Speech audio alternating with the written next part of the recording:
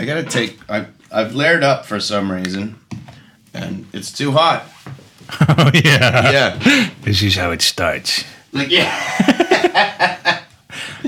Yeah. All right. Get the poker chips out. We're gonna do this.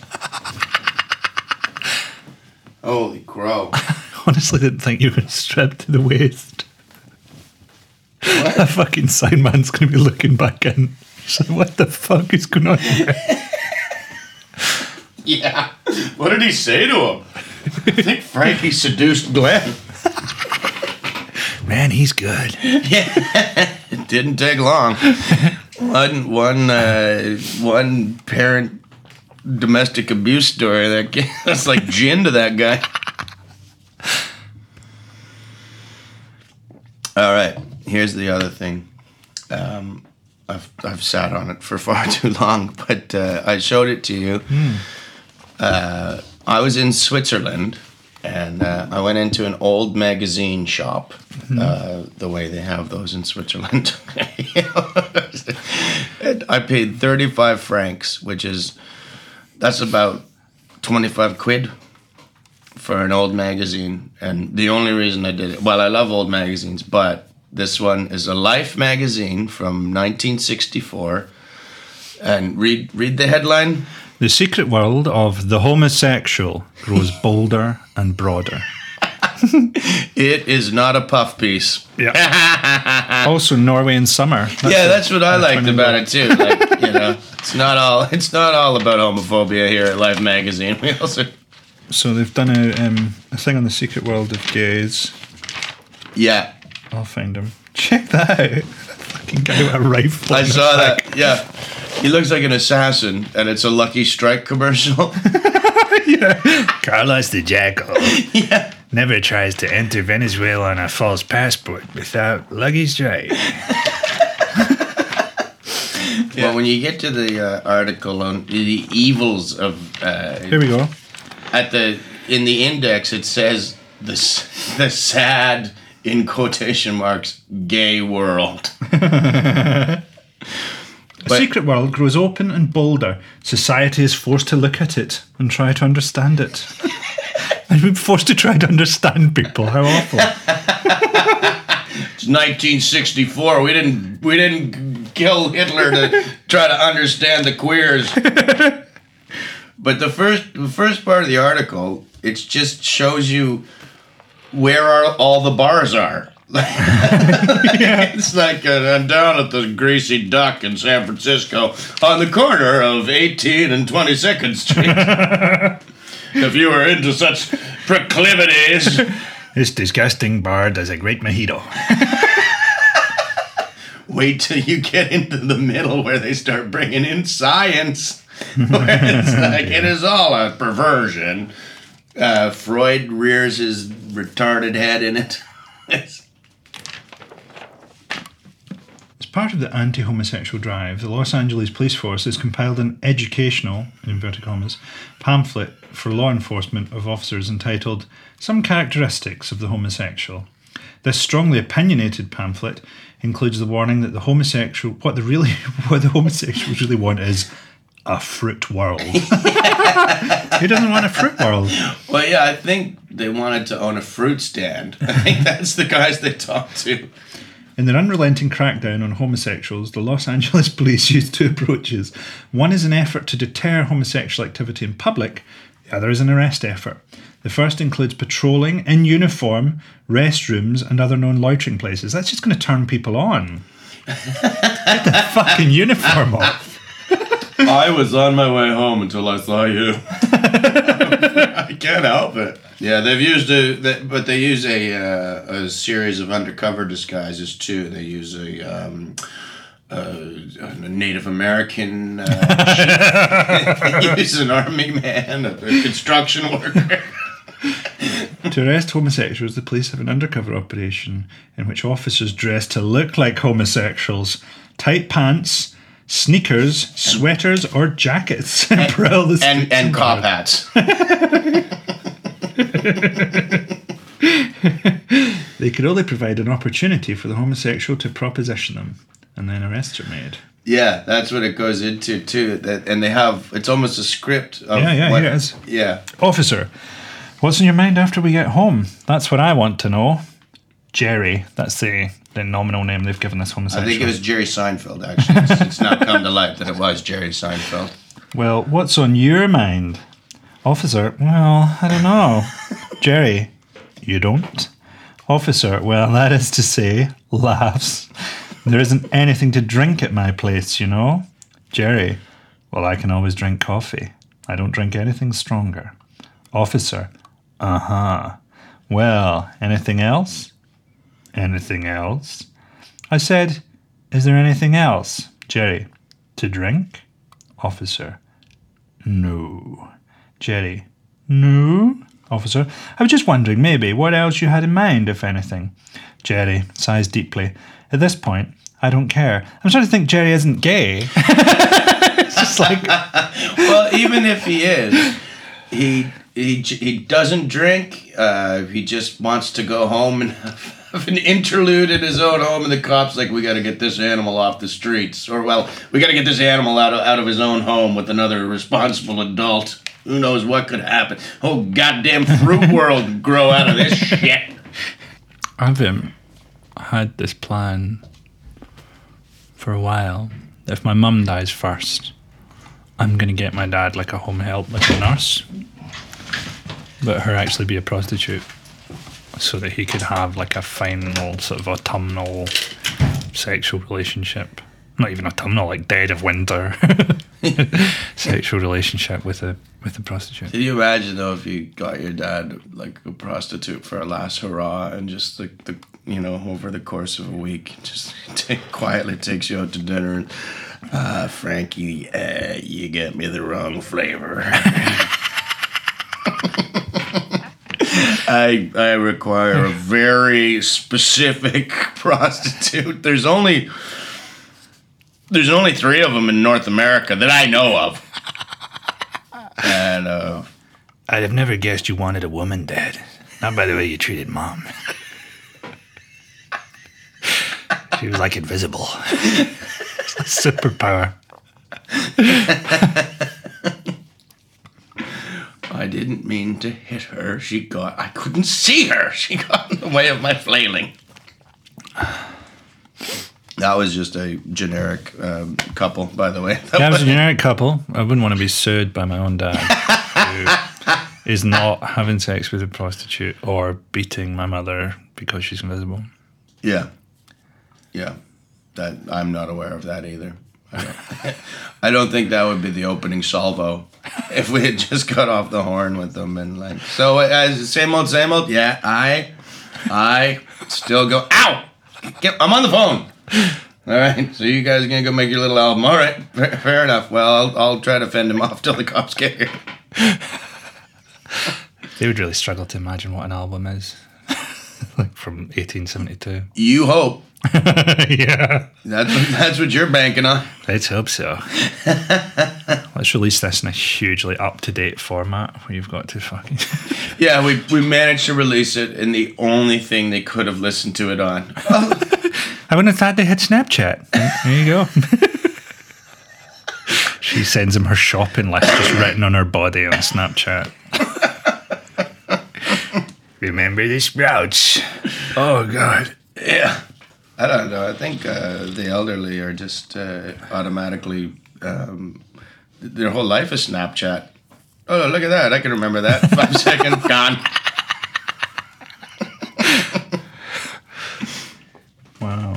Yeah, they start to get into some pretty dodgy science. I think when you start quoting Franz Kallmann, a German analyst, sounds like he'd enjoy homosexuality. All homosexuals who had identical twin brothers... This sounds like Nazi science data. Franz has compiled it. Twins are involved. Where did this take place? In every case, the twin also turned out to be homosexual at gunpoint. Yeah. Even though the brothers had never confided in each other and had sometimes grown up apart from each other, different sides of the camp, so possibly there's some kind of inborn pattern of glandular activity. My glands are trying to be gay. Oh, man. Or brain function not recognisable which predestines some men for homosexuality. What is my destiny? Article. Well, cock. Yeah.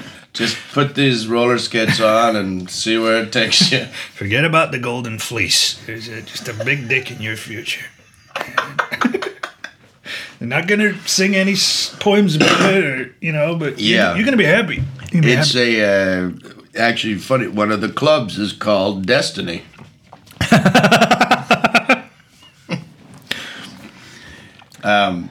Yeah, well, that science there, like, I remember just reading it going, is that true? And then I started to think, like, how many twins do I know?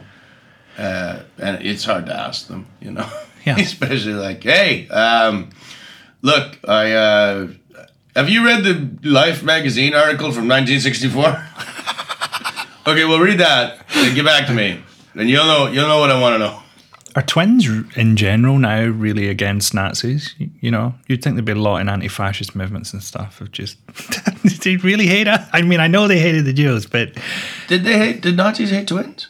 No, they did experiments on twins. Really? Mengele did tons of experiments on twins because this is horrendous.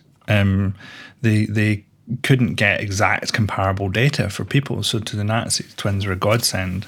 And there's a documentary about Auschwitz where a woman talks about being experimented on and trying not to die. She's still alive. She survived and her twin survived. But she said the reason she's trying not to die because she knew that at the point where she died, Mengele would go next door and ram a poison needle into her sister's heart because they wanted them to die at the exact same time. So they had comparable, what effect did this, whatever we did, have on the body. Yeah. Holy crow. Yeah. The more I hear about this Mengele guy, the less I like him.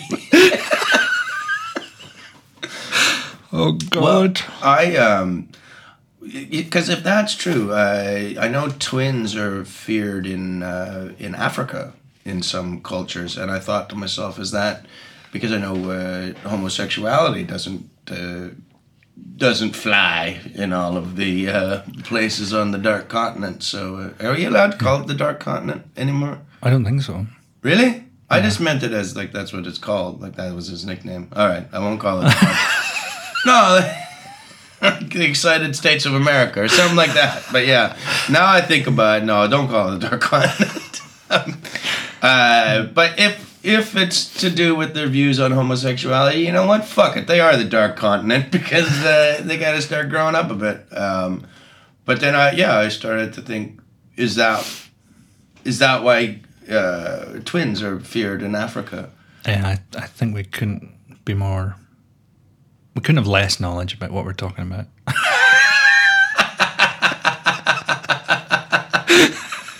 Not unless we fell down the stairs immediately. Based on an article from 1964, which only one of us has read, we're starting to theorize about African people's views on twins. None of the instruments are reading anything, and there's a lot of clouds, and I tapped this dial and it just went right back to zero, but let's keep going. What was I gonna say? But the reason, because I was in Sydney, Australia, and I was at the Comedy Store. The Sydney Mardi Gras goes right by it. So I was with a gay friend of mine, and we went to watch the end of the Sydney Mardi Gras, and it was at the exact same time that. Uganda, that idiot in Uganda had come out and made gayness illegal. Mm-hmm. And if you've never been to a gay pride parade, I would suggest it. It's quite it's quite political. Like they had big sort of Japanese dragon style puppets, but of a Gollum-esque Putin. This big weird ass. Yeah, Putin, not popular in the gay community. I don't know if you're aware of that, but again, is he homosexual thing? Well, because he's had to go through life with the name of a fucking gay porn star. That's why. and his twin Vladimir pull out. We can't go to Africa, but otherwise life is great. That's actually like that is like some fucked up Disney movie there. Yeah. You know the Parent Trap? Well, I got a twist on it.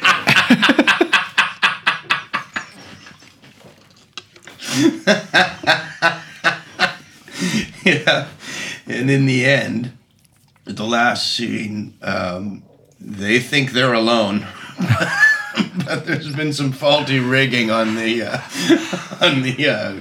curtain, and it drops to show Putin and Pullout putting it in and pulling it out.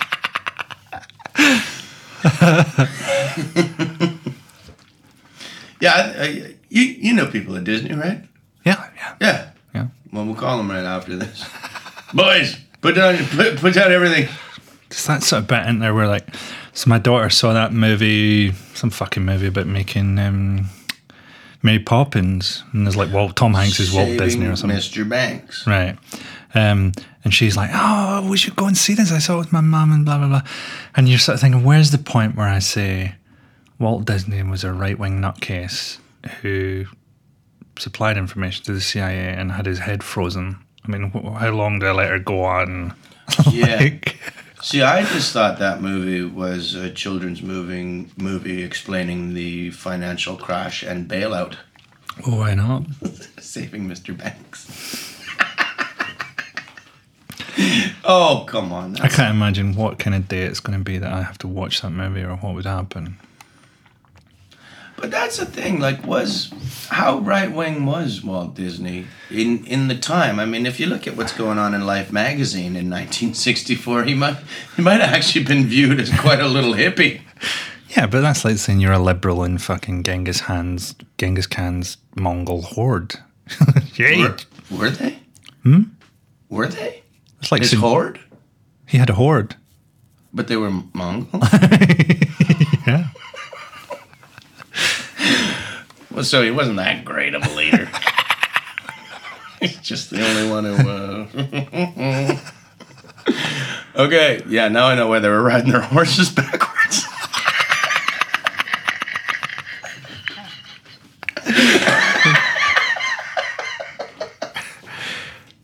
So it's all got to go, Glenn.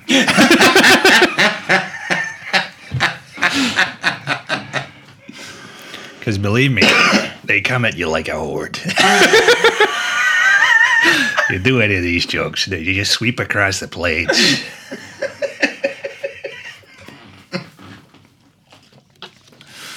Yeah, I don't know a ton about Walt Disney. He was a sort of fruitcake, and you know the Epcot Centre? Yeah. Epcot was originally this big bit of land Disney got to build a kind of ideal society. And he was going to have an ideal, which they've actually done now. They built a kind of Walt Disney town, haven't they? Yeah. But he meant to have a kind of almost Walt Disney city where people couldn't get divorced. And you could only live there up to a certain age and stuff, and have this kind of like eugenic kind of nightmare. And when he died, they were like really relieved and turned it into like a fucking theme park. And I was like, fuck, it's not that fucking Nazi state that he planned. Well, I mean, you say that, but most gated communities, you know, they're not far off it. You know, you got to apply for entrance to live in those places too. I mean, and not even a gated community. There's many buildings in New York. Yeah, they're gonna look you up and down. And I remember when I was looking for a place in L.A., I mistakenly had long hair, and every once in a while I'd just flat out go to look at an apartment and buzz the thing and just see the blinds twitch, and then just no. Well, what does long hair mean in LA, man? Pothead. Right. Big Lebowski. Yeah. I mean, I can see their point of view. I mean, nobody knows more long-haired losers than I do. I don't think it was just your hair. Be upfront about that. I think you could have shaved that fucking head and still not got let in. Yeah. I brought a half a bottle of Jack Daniels to have a meeting. So I didn't show up empty-handed. Well, it was like that thing we went to yesterday, the talk on Scottish independence in the media. God. Ooh. And, yeah. That was like... I was like Casper the Friendly Ghost, just fucking climbing out of my own body. Yeah. I went the other way. I started being bored into my skeleton. Mm-hmm. Like, my whole system was bored. You could have done surgery on me. It was wonderful anesthetic. That woman who was with Mengele would have fucking strangled her trying to get out of that room. It was just fucking horrendous. Well, there was a point where they opened the door to let somebody in or out, and I tried to fly out the door like a bug. I didn't know if I had the power, but I thought just wishing it might make it come true, and I would just sort of hover 3 feet in the air, and then just sort of buzz out the door. I think I could have thrown my consciousness out the door like a rubber ball and just left my body there. I think most people had left their body there. It was like, we should explain it was a fucking a talk about the role of the media in the Scottish independence debate, but two of the people were like pretty far right, no fucking idiots. And nobody seemed to know the answer to any of the audience's questions at all. No. It was like a fucking idiot convention. Yeah. Come see the people who aren't sure what you're asking. But Brian Cox, I didn't realize that's who that was. I thought it was just like, because I didn't read the names, and I just thought it was a weird Scottish guy that was just like, and local historian. So when he started talking, I was like, whoa. This guy can hold a room, not knowing that he's famous for King Lear, and he was like, wow, this guy could have been an actor. There was a question about Scottish television and the BBC, and that's when Cox shines. He was like, I did a program where I mastered the Shetland accent, absolutely mastered it. I was so proud of myself. And then they came back and said, you'll have to redub it, Brian. You will have to redub it because no one can understand you. Of course, I stayed in character. So they thought I'd agreed. I think that's the beauty of mastering a Shetland accent is there's only 4 people who can disagree with you. That's not how I speak. There's more cocks. I'm going to make a complaint about you to the sea. And hope that it carries it to the mainland. Yeah, even like if they called in and complained, what? I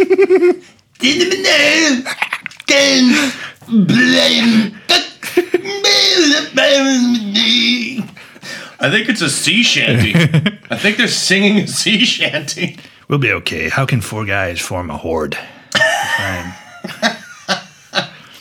Honestly, that room, I was really hot.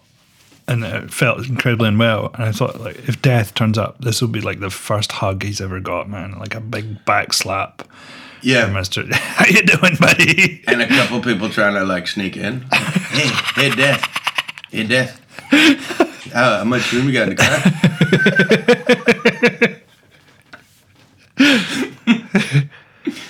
Yeah, if Death showed up, he would have brought some souls of pedophiles and go, now you sit there for all of eternity. We got out of the 3rd level of hell. There's no way hell could beat that. No. So terrible. Some old Scottish woman. We have a question from a time-traveling Dante in the back. Is it okay if I use this in my book? Yeah. I often think, like, they should say there was like a female spy, a Chinese spy, North Korean spy or something on the loose in Britain, they should get a crack team of British women killers together. Sutcliffe driving the van, Ian Brady, Fred West. He's probably still alive somewhere. Some research institute. We just pile them all together and they go get her like a Dirty Dozen type thing. Yeah, that'd be great. Fred West, actually, this is not known to many people, but that's where they've put Walt Disney's brain. It was actually a request. He had enough money to make it so. That's what he's doing. He's just jumping bodies all the time, like fucking. Exactly. Have we even thought to check how many things Walt Disney might have been up to? Yeah. There should be a Walt Disney test every time we catch another really. Draw a mouse. He's been hauled in from beating a hooker to death with a snooker cue, and you're trying to draw Goofy. You're faking that. You can draw him. Yeah, it's the new version of a perfect circle. If you can draw, it's the roundness of the ears. That's how you know Walt has been at play.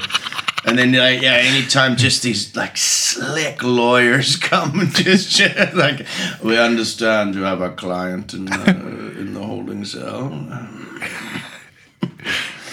He's taunting the police with a 3-hour movie about a singing baboon. What do you think this means? I don't know, but my feet are tapping. Now I'm crying. Poor baboon.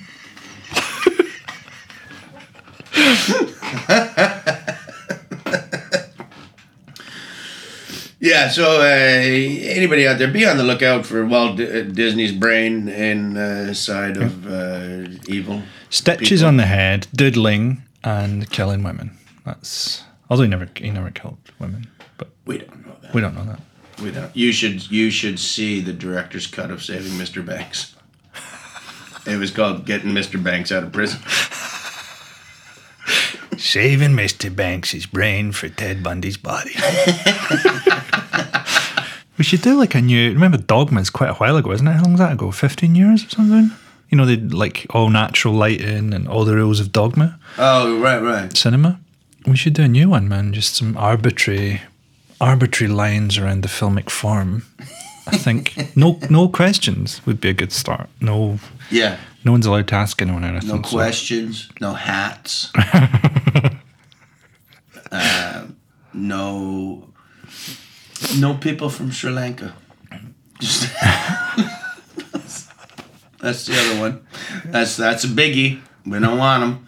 I can't think of anyone from Sri Lanka who might be in a movie. MIA. Good.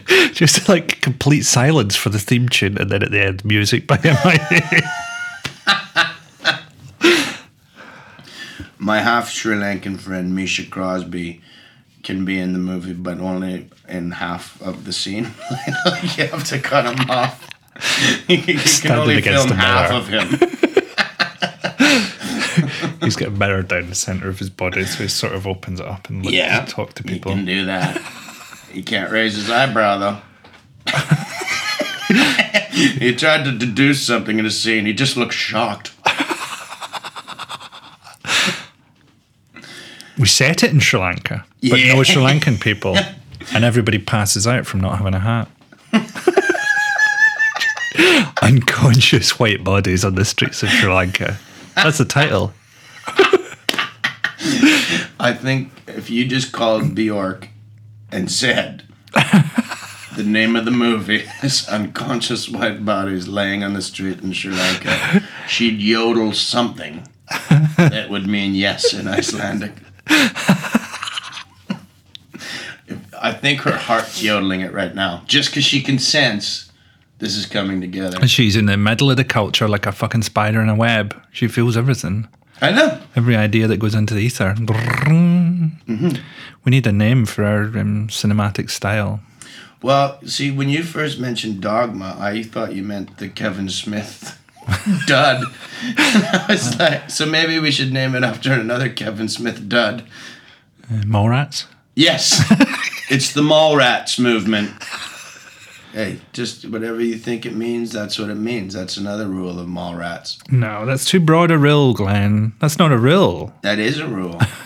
I just made it. No, here's the deal.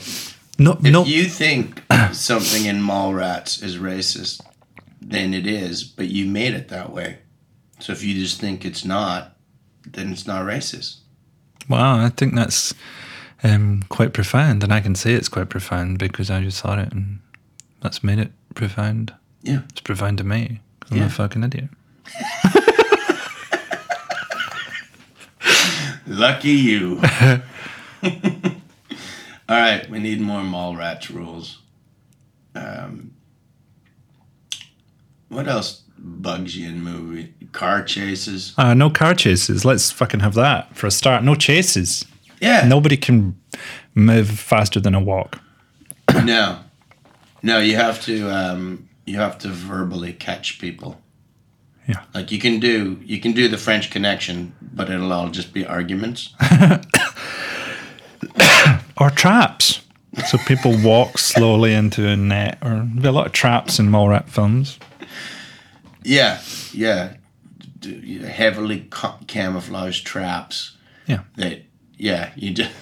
That's the beauty. The set design in Mallrats films will be amazing because, like, everything will have to hide several traps.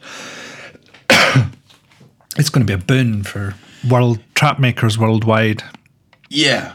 Well, it's easy to end a Mallrats movie, too, because somebody's just like, oh, I got away with that. I'm just going to... Whoa!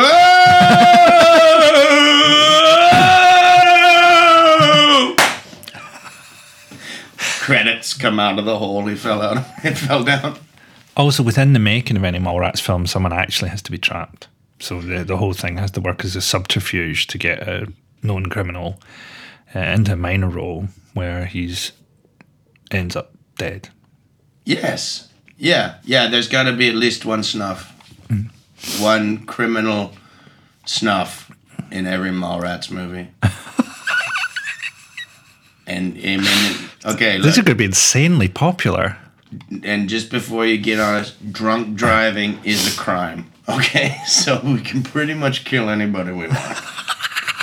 And there'll be lots of celebrities getting asked to do these movies who are like, am I here for the criminal? Like Lindsay Lohan or something. It's going to be really fucking nervous in one of these films. Think about bringing that to the screen. Yeah, what you have to do is read the cast list and go, is there any bigger criminals on here? Because if there's not, I could be in trouble.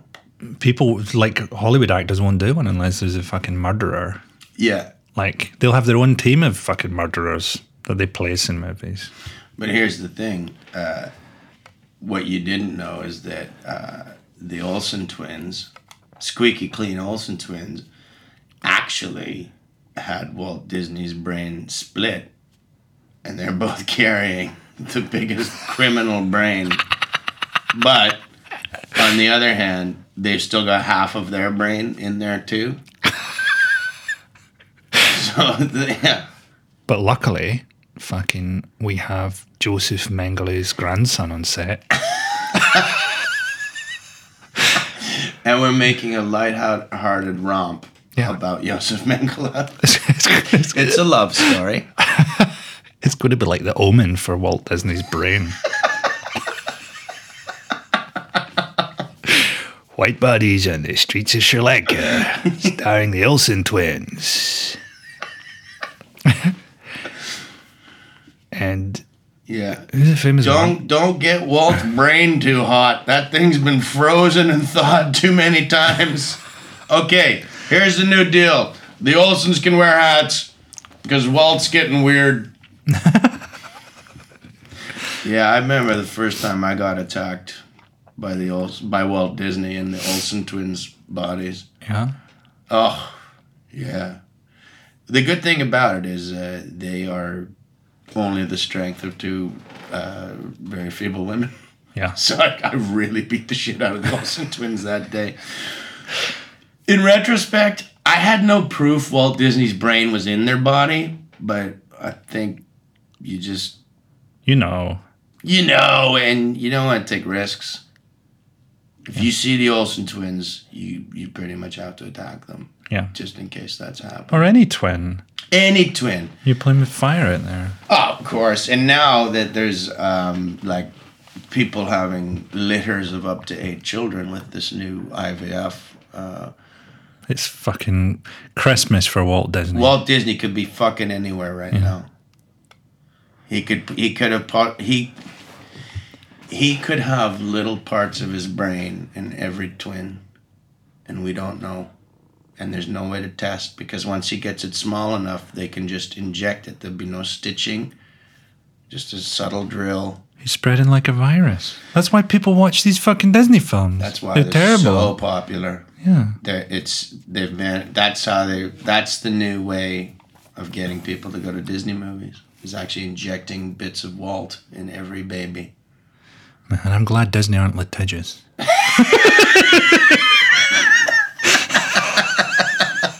What are they going to do? And when I say Walt Disney, I mean that guy that was my neighbor in Saskatoon. Yeah, well, just unfortunately had the same name as the great and wonderful man that was the Walt Disney everybody out there would know about, but not the evil Walt Disney that I know. You can't libel the dead, but we have fucking tried. I know. I know. That's the other rule of Mallrats.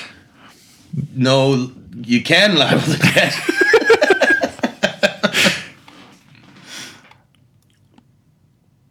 All right. Is now this horse? It's really dead. Are we gonna? So the truth is, it's dead today. It's getting up again in a few days. Oh, it's gonna have a backwards mongoloid on it. I don't think you can call them backwards anymore.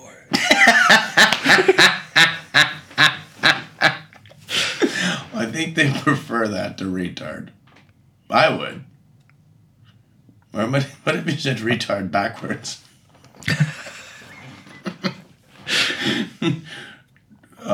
Dratter. Dreader. A couple of dratters. I mean, if you're thinking of ways to fill retards, I think you gotta take a look at yourself. This is the only way to end a Mallrats movie. Is to trick one into an ice cream truck and drive it off of a cliff. Actually, we have to. One of the Mallrats movies has to be about the retarded, because one of the most famous Dogma movies is The Idiot. Sure.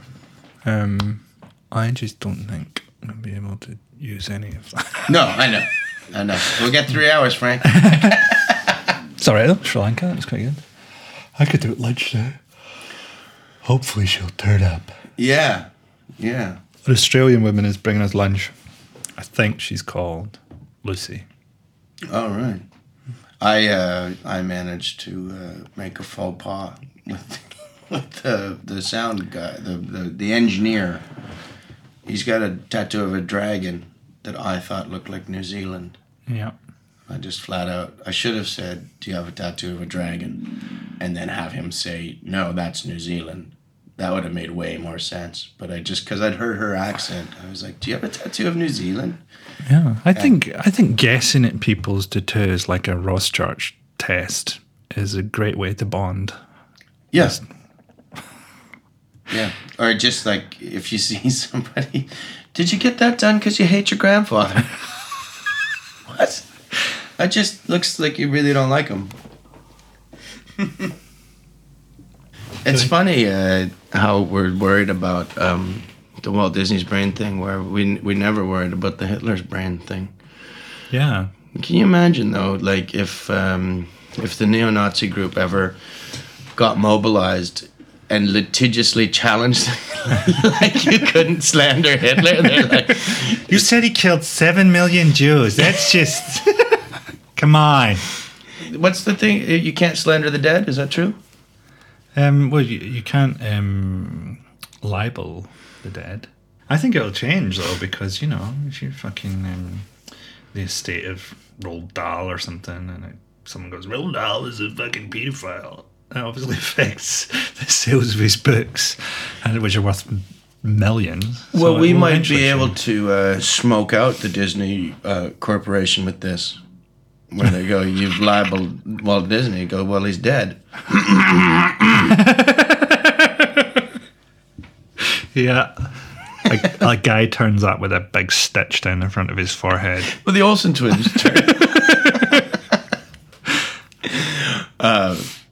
I'm representing Walt. Which one's Walt and which one's Disney?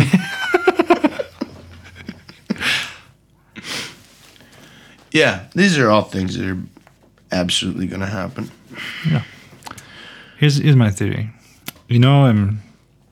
Changing consciousness. This whole idea of everything would be fine if we just change consciousness. So that's kind of the worst idea ever, because really it's just sort of going, everything would be fine if more people thought like me, and you're just sort of like, well, everybody that says that is a rich white Westerner, so like Russell Brand or someone will say, well, if everybody just was more like me, Yeah. If all that keeps the world together is that people aren't like you, so like that most people live in China or India or Africa, and if they were like 0.5% like you, if they took like one flight a year, the whole thing would turn into a fucking fireball. So even the consciousness that you want people to change to is actually the most destructive thing imaginable. But here's what I think. People are now so vainglorious and so egotistical that the only way to heal them would be to put them into a sort of therapy that involved pretending that they were the therapist. So you sort of pretend that they're the figure in control, and you send patients to them who are the real analysts, and you deduce what their problems are from the way that they analyse the dreams that you give them. There's no other way around it.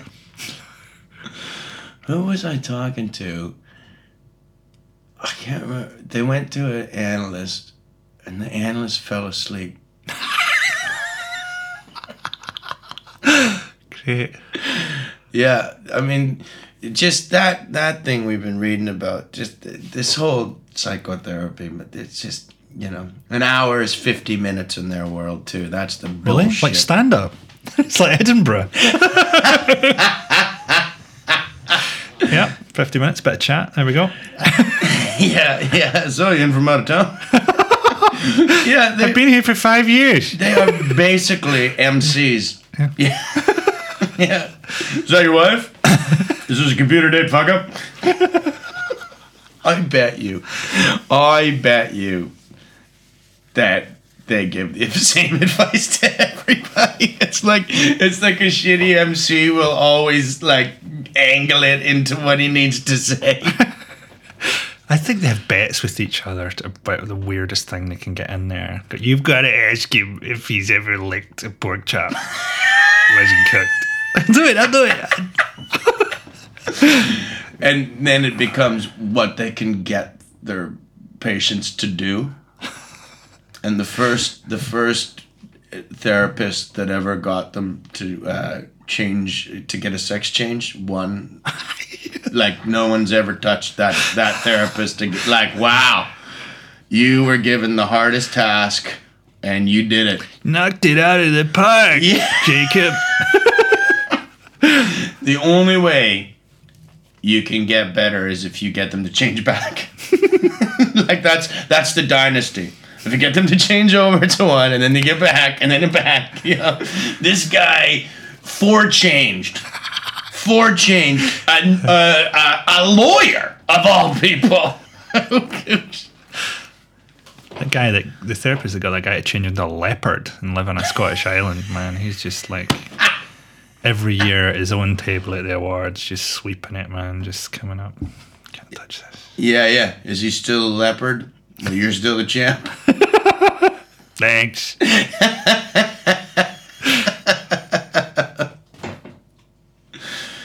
Yeah, that's what I like. That's what I like to think. All mental illness is just therapists making people do that. Nothing wrong with people. Just therapists screwing them up. The thing is, like, I can't really go to therapy because I don't want to hear my life story again. It's like watching fucking Grapes of Wrath again. Do you know what I mean? Yeah. I got a lot out of watching. I wouldn't watch. It's depressing. I thought Grapes of Wrath was funny. There's Yeah. bits of it that are really fun. In the book, there's It's great. Yeah. the guy who doesn't have an eye, the one-eyed guy. And it's just like, I think at that point, they're sort of talking about, when there is a depression, there are people that just aren't trying hard enough. When they're like, Jesus Christ, you get a patch and you cover that thing. I can't take my eyes off. When they're buying a tool part from, there's a one-eyed man in that book who won't wear an eye patch. And he's just like, I'm going to go out west. Not with your fucking gaping hole in your head. It's windy out there. You'll get bugs in that thing. Keeps trying to go west, but he's just walking around in circles.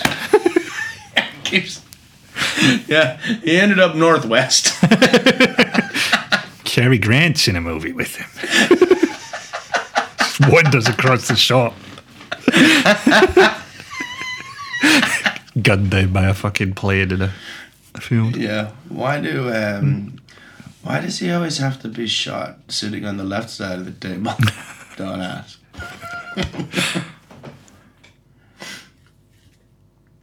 Yeah, I think relationships are a bit like great movies, you know what I mean? You sort of fucking, you've seen it, you appreciate it, you still know it's got the fucking quality there, like your partner, but you've fucking seen it, and you just watch any old fucking straight to DVD shit rather than watch it again, you know? I don't really think that. How easy comedy is when you can just stop every so often and go, I don't really think that. Do you know what I mean? That's just fucking Stuart Lee's act. It's just, I don't really. You're like, well, that's simple, isn't it? You can't just do that and then complain about everybody that doesn't. You didn't say you didn't really think it. Fuck off. Yeah, well, that's the thing when people get on stand-ups for what they've said on stage. It's just, it's ludicrous, especially if they're talking to the audience. You had upwards of 3 seconds to think about something and you came out with that. Yeah, I'm surprised I came out with anything. I wasn't even paying attention when it happened. I was just going through the fucking motions one more time because I hated you from the moment I walked on, and half of your fucking arms were crossed and the other half were staring at your watch. Yeah, I didn't like you. So I disconnected myself from the situation. I tried hard, I did the jokes, but then somebody yacked some. I didn't hear them.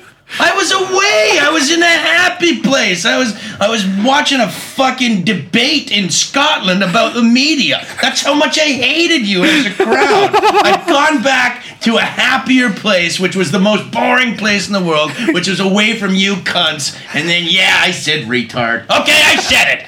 I should have said it backwards, but I said it. Do you know what doesn't mesh exactly with my worldview and morals?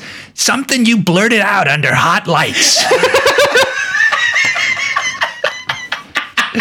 Something that you, a different person from a different upbringing, a different place, chose to say to me. Even though I wasn't there. All I have is a few loose misquotes, but I'm offended. I want the things that you say at 10:30 at night in Newcastle to not offend me at the breakfast table. Well, that was the thing with... did you see Macklemore? No. There's been a gigantic storm in a teacup. It was on the internet. Of Macklemore. I can't think of anyone more innocuous. Yeah, I know. I call him Vanilla Nice.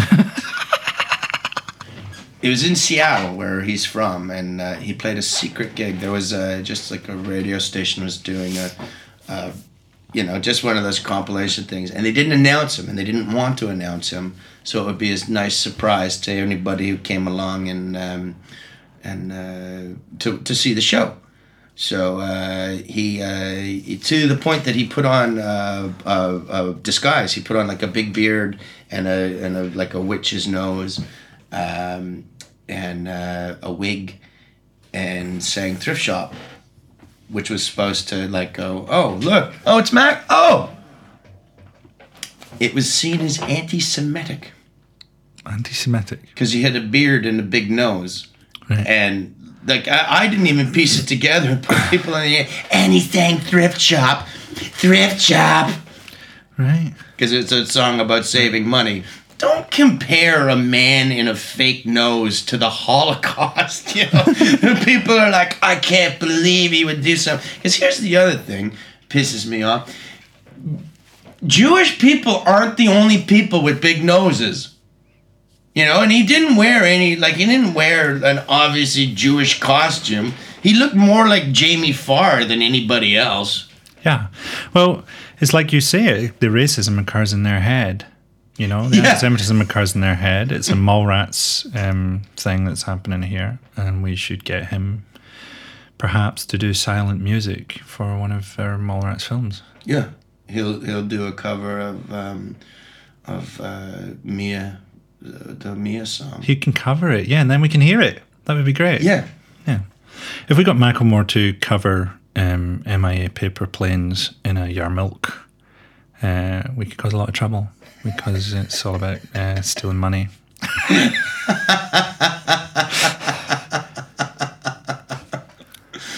Well, I mean, I'm from Vancouver, so he's from Seattle. So he'll probably do it if I call him. It's unlikely he's anti-Semitic. No one ever says that, though. Things kind of get judged on almost purely like a science experiment or something. So people sort of go, that gay liberal rapper from the beat poetry scene, I guess he might be anti-Semitic. You're like, well, it's probably not going to be. Do you know what I mean? It's not like Nick Griffin's fucking done it. Do you know what I mean? Yeah, no. But everything sort of gets judged in this. Everything you've done and said with your life is null and void if I don't like the plastic nose you choose at Halloween. Do you know what I mean? Fucking, there was a thing a couple of weeks ago, fucking Newsnight did some, not Newsnight, but BBC Two did something about fucking sexism and culture and rape jokes, and they conflated it all with internet harassment of women and stuff like that, right? And I'm on there doing some joke out of context, right? Because fucking all mine are about how I'm sexually incompetent and fucking like a mess, right? And you're like, well, a fucking report's coming out that 1,000 people were raped in the BBC dressing rooms. 1,000 were raped by Savile. At the time, Stuart Hall was on trial for raping people in BBC dressing rooms, which he was found innocent of. And that week, they'd be like, well, maybe the problem's guys in basements being inappropriate. And you're like, no, if you don't know about rape culture, I mean, surely it's the fact that you're raping people. Yeah. You know? Yeah. You know what the number one cause of rape is? Rape. Yeah. Behind Rapists. almost every rape, there was a rape. And it's like, well, maybe these guys are saying fingering. Is that really it? Yeah. Fucking hell. And do you know what? It's a fucking thing. That whole thing about rape jokes and stuff, I think, is a thing so that people can avoid talking about anything that would cause them any trouble. So they can conflate their annoyance at what is a rape culture. I think we live in a rape culture, right? At that with people who don't employ them. You know, so guys in basements don't offer you a fucking job. The BBC do. Guys in basements don't have a record of raping 1,000 people in the dressing rooms. Well, a couple do, but you know, it's a way of being able to express your disquiet with the culture on people who are not at all responsible for it. When you work for the people who are responsible for it. But also people said to you, so like Esther Ranson and Paxman, all that, yeah, something, yeah. And you're like, wait a minute. Okay, but then don't fucking do a show about rape comedy and stuff. It's like being told off for farting on a tour of a fucking sewage farm. Thank you for saying sewage farm. I totally thought you were going out Auschwitz. I totally thought. We've done that. I know. I remember that. Season 1, Wolf. Season 1.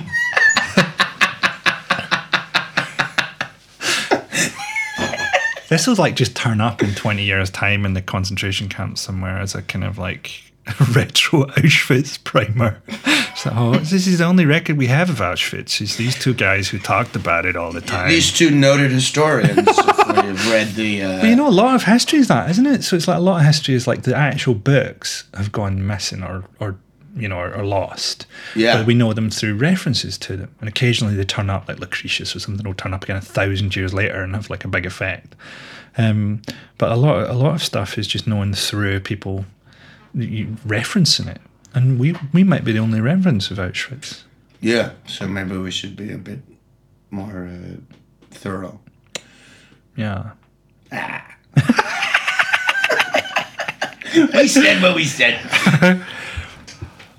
Well, I mean, I didn't know that thing about Mengele and the twins today.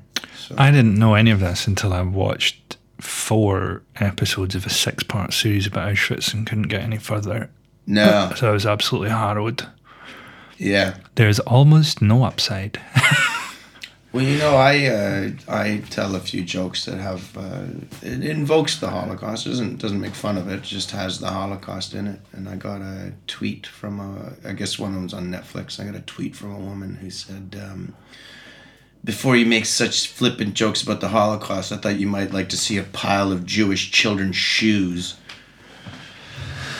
I assume they were at Auschwitz. I don't know. And I didn't tweet back to her, but I very much wanted to go. You have quite a talent of separating Jewish and Gypsies' children's shoes. But to me, it just pissed me off because,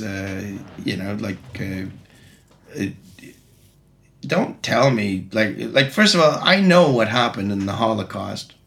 You're not like, what? People die? Oh, I didn't know that. But you can't just say anytime you mention something, it's not derogatory. Just mentioning it, and then to do something like that, like send a pile of dead children's shoes to somebody to go, you make inappropriate comments. Well, you also send children's shoes pictures to people. At least mine had a joke behind it. Yeah. Where did you get a picture of dead children's shoes from? And how many other times is this your form of complaint?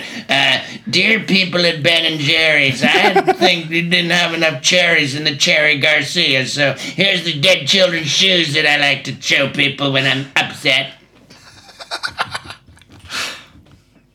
It's fucking saying it's not a fit subject for comedy. It's like saying it's not a fit subject for fiction. I mean, exactly. it's how it's treated and stuff, isn't it? And there's that thing where you want to keep the idea of those things alive because they get forgotten about, right? So I think that is important with a lot of things. And one of the places you keep them alive is in comedy. Why wouldn't it be? It's one of the places anything is kept alive, right? Yeah. Well, it's also I thought about it and. I think the only reason I ever invoke it is to remind humanity not to get too big for its britches. Yeah. It's if you and I don't know why I don't know why it keeps coming up as a punchline, but it's one of those things. Like if you can invoke that properly on a stand-up stage, then If you've got an audience that just thinks they're so right about everything and they never should have their beliefs challenged, well, guess what? That's what Germany was like. Yeah. Well, fucking one of the things I got fucking trouble for was this thing about Down syndrome that was about, it must be fucking annoying having people make your decisions for you when you've got Down syndrome. That's what it was about. And people are like, that's terrible, you're about Down syndrome. You're like, no, fucking disabled people agree with that. They all agree with that. My friend used to describe it as, she was like really heavily disabled, and she said it was like being born twice. So you've got that thing where you're born into this disabled body, and you've got the second thing where you've got to get away from your fucking mum, in our case, or your dad, because they're like, oh my gosh, we can't have anybody, you know, you can't be an independent person, so you've got to be born twice. Yeah. Now they've got whole groups fucking stay here. One of the things they've got is fucking groups that are against voluntary euthanasia. Remember that guy? What was he called? Tony. I remember him. Remember that guy? There was a guy who had locked-in syndrome, ill. and he was really ill. He couldn't move at all. He was in agony. He lived in hell, and his Hull. yeah, a lot of able-bodied people want to die there. Yeah, a lot of them looked up to him. It was a test case for the whole city. Yeah, do you think we could get a machine here? But there were disabled groups against having voluntary euthanasia because they were like, well, that sets a bad precedent, you know, that our lives aren't worth living and so on. And you're like, well, no, it's his decision. And literally, you're in the most disabled position imaginable, like, because the only reason he can't kill himself is that he can't move. If he could move at all, you know, he would. But if he could move, then he wouldn't want to kill himself. So there's your argument, Mr. Boyle. Who knows what he'd do if he moved? You don't. If he could move just a little bit, he'd fucking just tip himself off a cliff. He would have a wank. Yeah, Come on, he'd have a wank first. And then he'd probably kill him. He'd have a nap. Yeah. And then he'd wake up, he'd have another wank. He would wank himself ridiculous.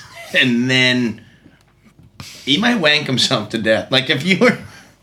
Oh, depends how long he'd been. I think he'd been like that for 5 years. Oh, yeah, he'd wank. He might blow his fucking head off. No, he'd... But like the fucking sperm version of Kurt Cobain.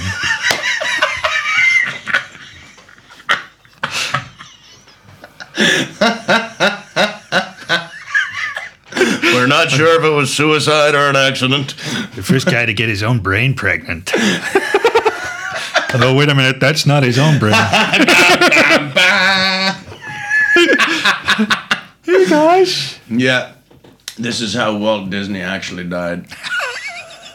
He accidentally put his brain into a guy with lockdown syndrome. Then there was some advances in science. He got a head transplant, and Do you know what? You know what? Do you know how he got in there? It was the trap. One of our Mallrats movies. Hey, Walt, why don't you come into this head? And it just scrambles over. You're moving him about like Weekend at Bernie's, man. He's just fucking dancing to fucking ABBA. We've got him on sticks. I want to walk like you, talk like you, it's true. And the cop's just crying, going, I love this goddamn plane. You're going to love this, Walt. It was a trap, wasn't it? Yeah. From now on, I want a Sri Lankan doctor for every brain transplant. You know, you're trying to say that, Walt, but the words aren't coming out.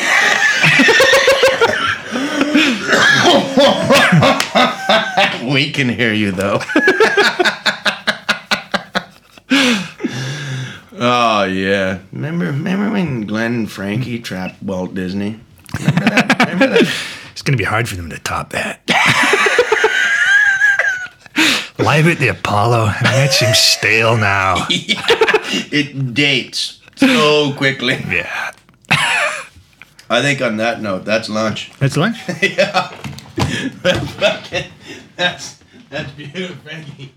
That was beautiful. The last one. I'm really happy with that.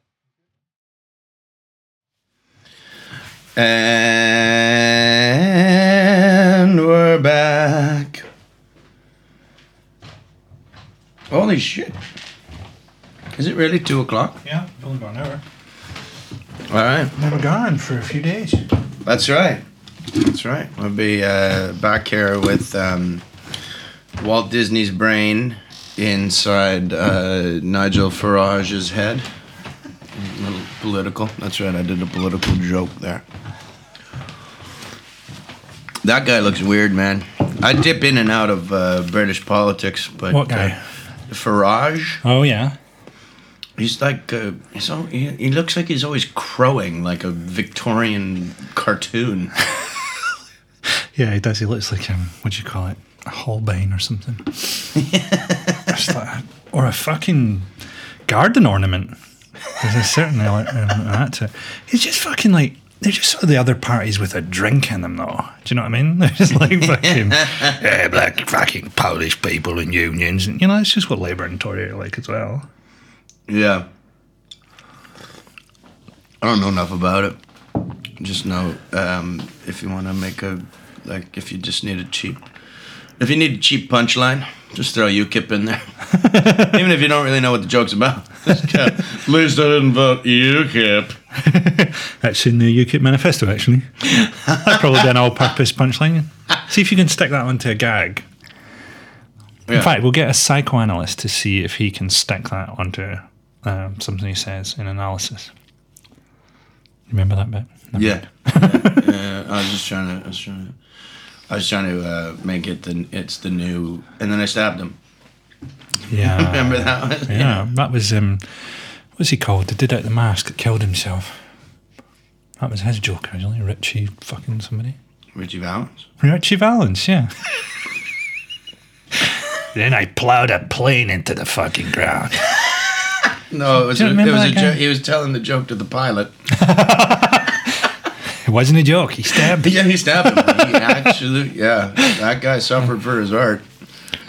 I guess nobody who doesn't know comedy, who knows, anyone who didn't watch fucking Just for Laughs in like 1988 will know what the fuck we're talking about. I think for most of this. Who's the guy who wore the mask? Richie Sambora. Jim Carrey's pal in the mask. Oh, Richard Jennings. Yeah, Richard Jennings. Richard Jennings. Yes. Yeah. Sad story that. Yeah.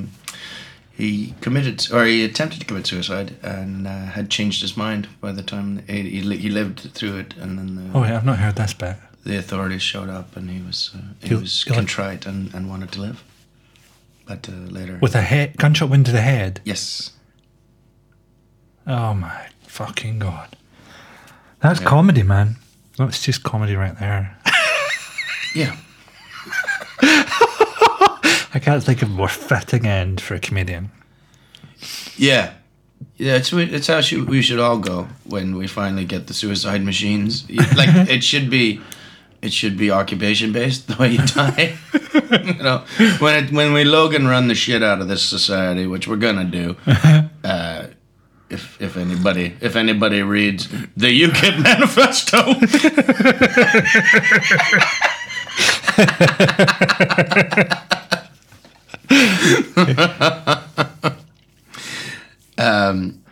Yeah, it's going to be difficult for them because they're going to have to kill comedians in an ironic way, and that's going to be a real bore for what will essentially be a council employee. Yeah, well, we'll find that we'll get their interpretation of how we want to die. We cream pied him in the face to death. Yeah. Like not like porno cream pie. Yeah. Just make sure nothing has become slang for anything else. Yeah. Well, we wanted to. Did we need slang for that? Yeah. Do you know what I mean? How much of that are you fucking having in your life? I need a shorthand term for a face glazed like a fucking bun with sperm. Yeah. And how many things were rejected? It's not exactly a Chelsea bun, is it? It's more of a cream pie? Yeah. It's just a really boastful guy suggested it's like a cream pie when I do it. Yeah. Yeah, they get kicked out of the bakery pretty quickly when they realize what they were doing. What looks most like a cum-drenched face in here? Other than this guy. That is cream pie then, is it? No, cream pie is the other end, Glenn. Right. You just come all over their ass? No, it's an internal vaginal ejaculation. What? You fucking asked me. That's what I didn't want to tell you. Coming inside her? Yeah. It's cream pie. Well, why do they... Yeah. Cream's on the top in a fucking cream pie. Oh, I get it now. Oh, okay. So it's just... Oh, but... yeah. It's not really a good analogy. It's more like a fucking filled finger bun. You know what I mean? Yeah. Is there a government agency we can complain to? There will be in the future if you read UKIP's manifesto.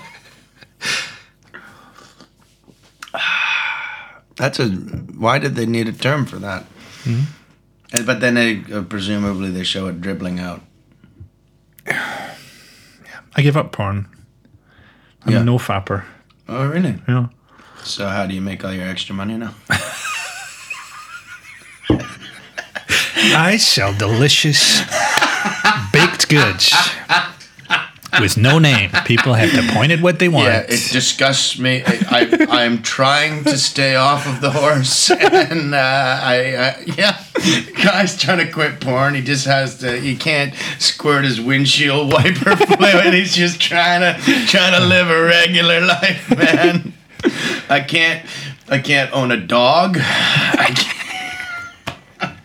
I had a job in a jazz band singing, but I cannot scat anymore. That was one of the ones that really. I mean, even tromboning. I mean, I know you don't know what it is, but to me, any little trigger, even a little trigger, will be enough. I can't have a hot dog. I can't vacuum. I don't even know why that one is, but it usually leads to. Yeah, I think as you get older, you better stop getting interested in porn, or else it's going to lead to some problems in your life. Yeah, I think it's an underrated problem for people that they watch 3 hours of porn a day, and people being humiliated with other people's sperm. I don't think it's very good. Yeah, no, but I don't know. I think porn is made by the wrong people. I think I would like to see porn made by nice people. Yeah. And people who are having fun. But the problem with pornography is it's made by pornographers. We need more at porn, man. That's right. With traps. Oh, I thought this was a trap, and I still walked into it. It's just a giant vagina. And that's the cream pie, where you actually walk in and spit everywhere in the giant vagina. Man, this is gross. This is taking a gross turn. I don't know why you're so you're very finicky today. Am I? Yeah. Like a horse, a nervous horse. I know. Speaking of porn. Trust me, he's nervous. I've seen this one. Yeah. And you're about to find out why. Now, I tried to tell you a lovely story about my poo this morning, and you were having nothing. You didn't. You told me that hay appeared in your shat. What appeared to be hay. Speaking of nervous horses. Yeah, I couldn't understand it. Because I couldn't remember eating any, grass-like substances. And there it was. And luckily, every time I come to Glasgow, I very rarely drink. Because, you don't drink, so there's no point in getting drunk and yelling at you. Yeah. But, well, there's every point. But... Oh, yeah. I think it's what we all want. Nobody knows how to say it. But yeah, I haven't had a drink for a couple days, and luckily that was the case, because if I'd found that hay and I was even mildly hungover, I would have yacked everywhere. But I would have yacked everywhere into a toilet. So hey, in your shit, man, in ancient Egypt, you'd be shitting housing, that was just bricks. Yeah, man. Shitting bricks. Yeah. Here you go, kids, a new Wendy house. I'm the goose that laid the golden egg. I think at that point, I would be the golden fleece, Glenwall. People trying to seize you. Adventurers been sent a task. Capture the Glen of Egypt and make him shit me a house. Zeus doesn't want you to do this. He's going to cause all sorts of problems. Zeus has got the best name. That's how you know that's the real god. Yeah. Yeah. As any other god would have just taken Zeus. Yeah. Yeah, no, that's my name. Yeah. Yahweh. Fuck you. No way. No way. Also, Zeus fucked around. If you really had power, you'd fuck around. Oh, there would be a lot of weird half animal, half human things if I was God. That's where they came from, man. Centaurs. It's never talked about, but No, Zeus had a small farm that he would retire to. And, well, we don't know what happened. Nobody was allowed on that farm, but every once in a while, a weird fucking thing would come off. I'm writing a novel. Okay. Sure.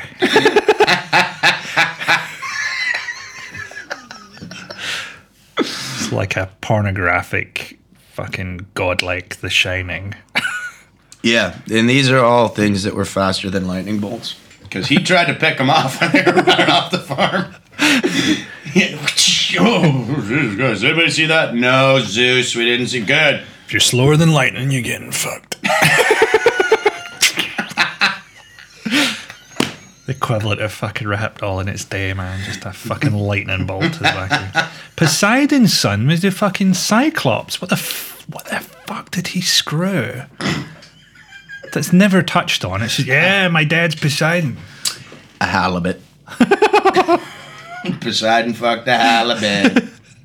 Well, these things in Greek myths were like, it's always like a ridiculously hard dude is set a bunch of tasks by some idiot who wants to fuck his mother. And I think at the point they did the first impossible thing, I would be like, fucking something's up here. Something is up. He's just fucking chopped the heads off a hydra and fucking brought them back to me in a bag. Maybe I move on from his mum. I'm the fucking king anyway. It's an island. They can't get away from me. I'm going to fuck someone else. Yeah. And let this guy fucking go do what the fuck he likes, because he's clearly... Well, let's kick him upstairs and you know, give him a job in the government. Yeah. Don't make him... Bring him on board. Yeah. I think we got a spot for this guy. Yeah. We don't try to kill him with harder and harder tasks. Because, you know, whatever doesn't kill you makes you stronger. And he already did that Hydra thing, so he's, like, tougher than when he left. He's killed an invulnerable lion, and now he's wearing its skin. Yeah, I noticed that too. He's redefined invulnerable on one of his early tasks. Yeah. I think he's passed the audition. I don't need to see his resume. I just... Maybe it's just like us. Maybe they were just trying to distract those guys, you know? They were just like, go and do this. And, you know, you think Heracles or Perseus or whoever does really well, but in fact, they spend about 30 years doing all that shit. So the king, he has his fun. The king's just been raking in taxes the whole time. And then in the end, he's just like, fuck it, I'll head off, you know? Yeah. He went and lived in Monaco.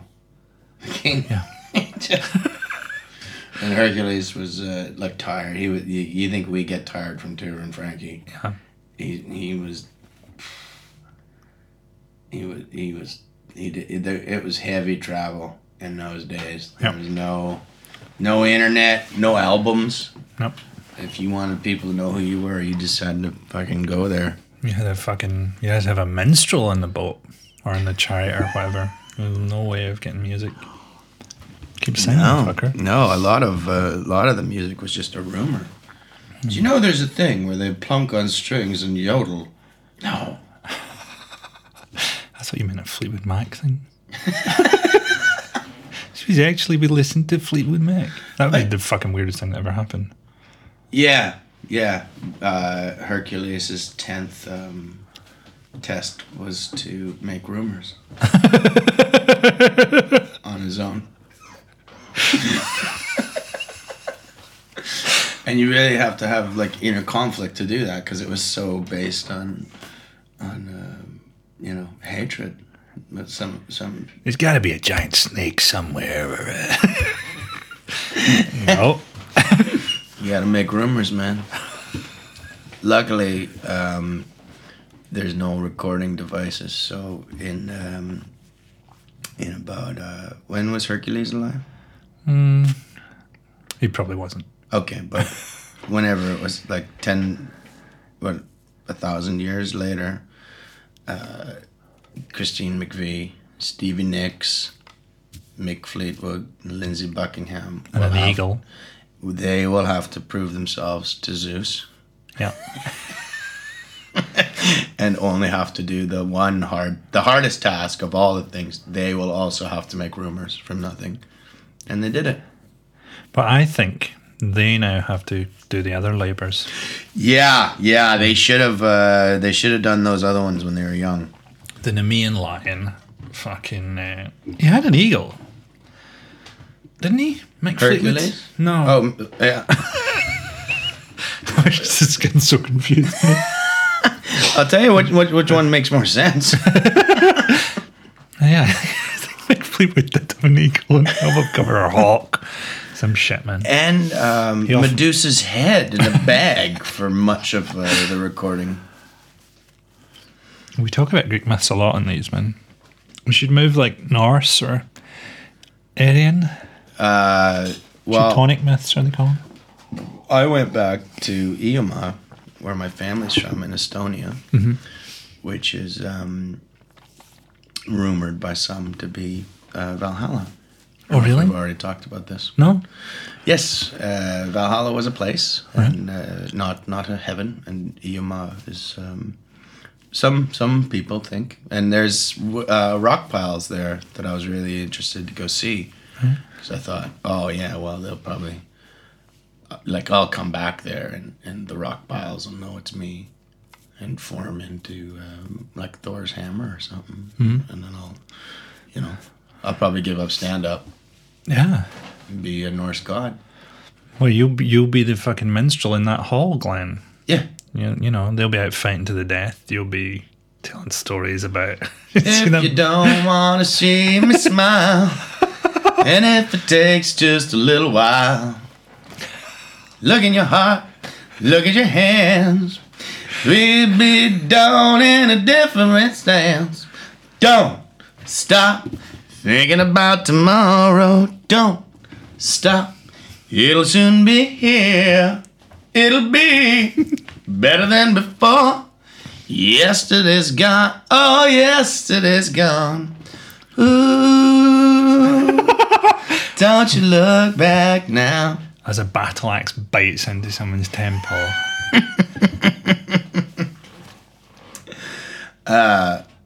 Yeah, and then I went to the rock piles, and no, they're just piles of rocks, man. Yeah.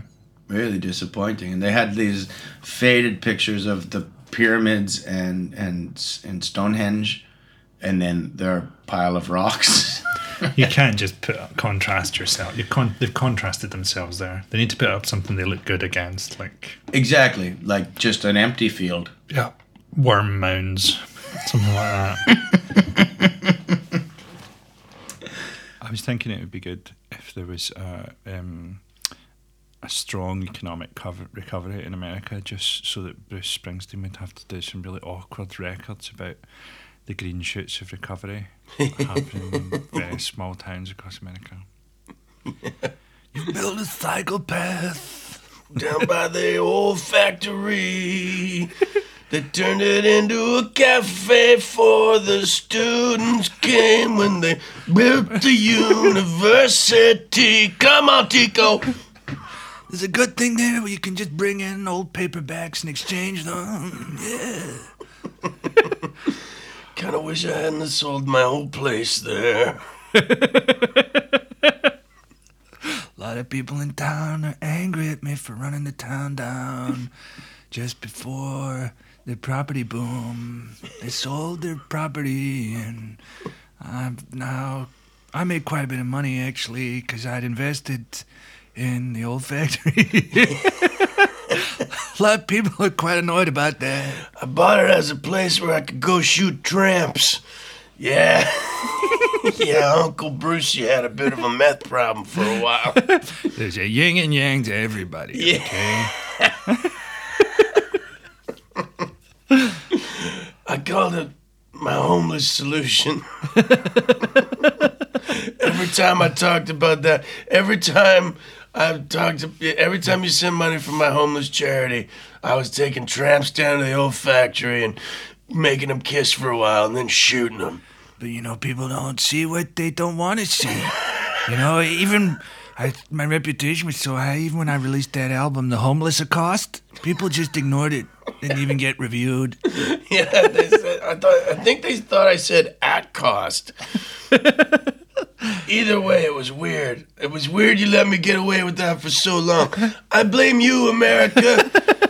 I stand here before you, a 5'5" Jewish man who shoots homeless people. You made me. Don't you look at the boss like that. I'll fire you like I fired so many other guns into the heads of people without abodes. If you got a house, you better. America knows the hollow cost of everything and the hollow value of nothing. I'm gonna let you in on a little secret. Clarence Clemens was between houses. He sold one, and he was waiting to move into the other one. I took that as an opportunity.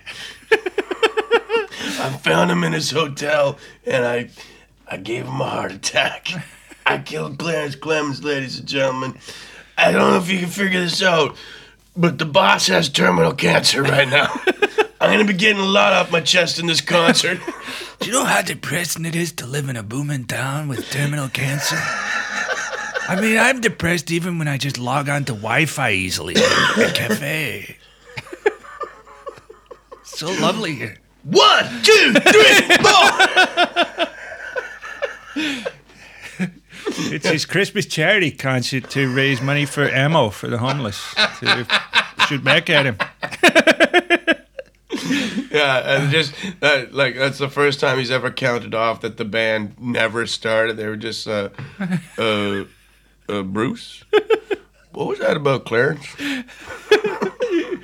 You told me to sell my condominium. Bruce, I'm not selling my house to you anymore. Frankly, I wondered why you wanted to buy it, and now it's all crystal clear, Bruce. Every time it's happened, I've lost out. It's the fifth and last time you get the house off this piss player. Yeah, I fix them up. You come live in them. I don't like it, Bruce. And don't try to pin those bodies in the backyard on me, Bruce. I see what you're trying now.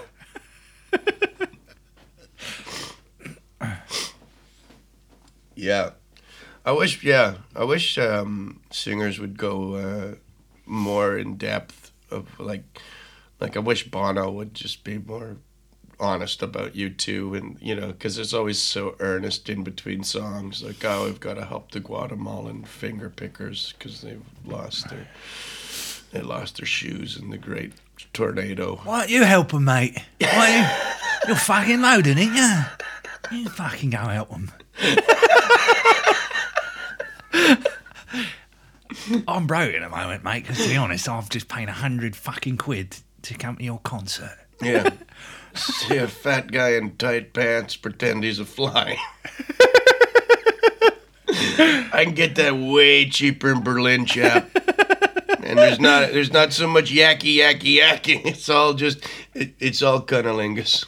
It's cunnilingus and a fat guy in tight pants. Imagine his fucking divided self. This idea we were talking about last night, R.D. Ling, the divided self is that people are brought up with not enough kind of love or affection from their parents, or really it's that their parent sort of teaches them that when they're being themselves, that's not a great thing, and they try and mold them into something else that they get love from, and that's probably most performers. So they've got this front self that's like doing this stuff that's trying to make mama happy, and they've got this real self, but because your front self is visible, like it's got a body and it's what people see, it starts to become the real self. And because like the mind, the real you is invisible, it starts to lose all kind of ability to cope, and that's where fucking madness comes from, right? So fucking the band. Yeah, that's where they came from. R.D. Ling's Madness. Do you know what I mean? Yeah. Yeah, I agree. I was I was amused when you told me that last night because I thought you meant Artie Lang, who's a really sort of chubby comedian in in America. They were the same guy. It was just a divided self. He had to sort of exercise his desire to do pratfalls. What did Artie Lang do? I've never No, heard he's of funny. He's current. He's still alive, but yeah, he's sort of. I haven't heard a lot of his stuff, but he's ex junkie. He was on Mad TV. Right. Yeah, he's on Opie and Anthony a lot, and I don't like shock jock radio. So yeah. Every time I hear that credit, I was like, oh, that's why I don't know you, because yeah. Although Opie and Anthony have now been shut down because one of them, he got accosted in New York. He was taking pictures of something, and an African American lady didn't like that he was taking picture of, like she ended up in the picture, so right. she like attacked him, right. and then he tried to subdue her, and some other African American gentlemen saw that and took it as a scuffle, so they broke in, but I think she tried to punch him a few times. Anyway, unfortunate situation, but he went on to tweet a bunch of things about the African American community. And he's still got sort of this, like, what? Come on! And his one thing is, he's like, he's allowed to carry a concealed weapon because he's famous in New York. I guess he's got a fame license? Yeah, he had a gun on him, and he's like, I didn't shoot her! 5 Lettermans, you're licensed to kill. Okay. Wow. So yeah, he was quickly fired from Sirius Radio, and I don't know what happened after that. I find that shocking, though. That's his job. That's job description. He's supposed to. That has shocked me. Yeah. Well done. Maybe it's because he didn't do it on the radio. They're like, hey, don't you tweet that shit. Get in here and you say it through our... Oh, God, you're giving away the milk. Nobody's going to buy the cow. Come on. At this point, I should raise the fact that we were approached, or certainly they asked me to do a shock jock style thing on a radio station, and I sent them a tape of us doing this and said, well, this would be better than, your shock jock thing of interviewing a dwarf who's had a boob job, and they told us to fuck off. Yeah, so... Was that Fubar? Mm-hmm. Yeah. I thought we should have contacted them. That's upsetting. They contacted us. Right. That's shitty. Fucking. I think all really successful singers and people probably are fucking mental, and like they're just protected from saying much in public,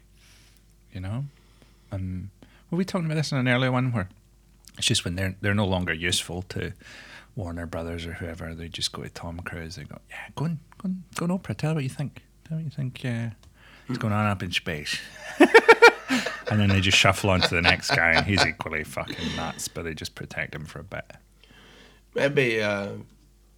Maybe there's a alternate version, like a second self radio. Where everyone's real self is now just sort of connected on like they made 2 internets, one for us and one for the real us's, and now they're all on Faceless Book.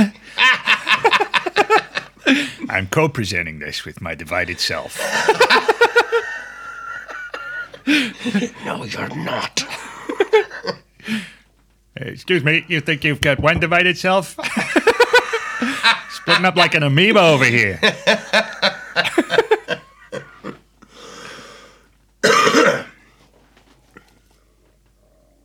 God, I'd love to see. I would listen to Rush Limbaugh's Divided Self radio. like anything like that, like Fox News, where they just have to really fly a plane load of shit into your head every day. Just open it up. Here it comes. Open the hatch, babe. It's a good day. Ever heard that Nas song about Fox, Crafty Fox or something it's called? No. It's about how much he hates Fox News and all that. It's dead politically conscious kind of album. It's really great. And then in the middle he does a song about how much he loves fried chicken. Just like, nice. We were so nearly there. He's talking to the fried chicken like it's when I lay you down, baby, on a little paper napkin and all that, and you're just like, oh, fuck. Fondle your breasts and your legs. Yeah, oh yeah. I don't think Nas didn't get there first. Is that bucket for my cum? How's the sales going? Well, nice. People are asking if there's a version without that song. Real happy with the rest of it. Yeah, it set a record for the least downloaded song off a hit album. iTunes, we can actually chart that. And we didn't know they could return songs until now. We were pretty adamant we weren't going to let them do it, and then we had a little peekaboo on that song. We gave it a little listen, and we're Christians. We're Christians, and we can't, Are you sure, man? Because isn't it just Bruce Springsteen has released a record about how bad that song is, and he's going to talk it down and then buy in low? Are you sure? Springsteen's been talking this record down for months. We initially thought that too. That's why we wouldn't sell our stock in it. But no, Nas, it's the song. He's been taking pot shots at me when I'm at the grocery store. I dangle my house keys in front of the boss, and he slaps them away, and he goes, "That's what Bruce does. Bruce isn't here right now. I'm the real boss." That's why they all rap about their cars and cribs and money and stuff, man, because they know that if Springsteen suspects them of being homeless. Yeah, I got blunts and rods and menage a trois. I've got a really strong fiscal base.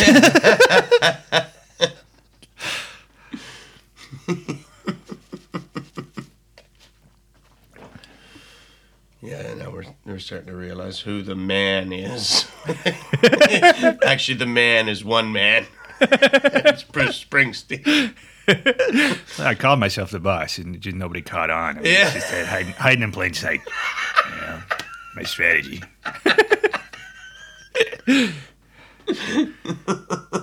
Tupac was actually between properties.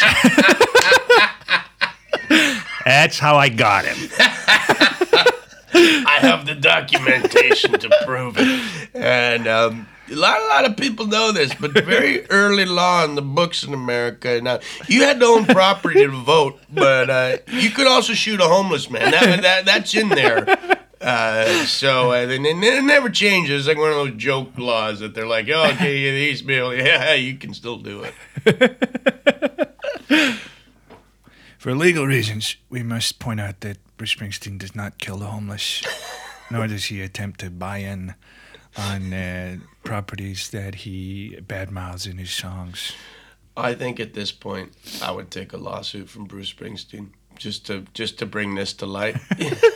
Now, I'm not saying that Bruce Springsteen kills the homeless or runs down properties that buys into them, Glenn.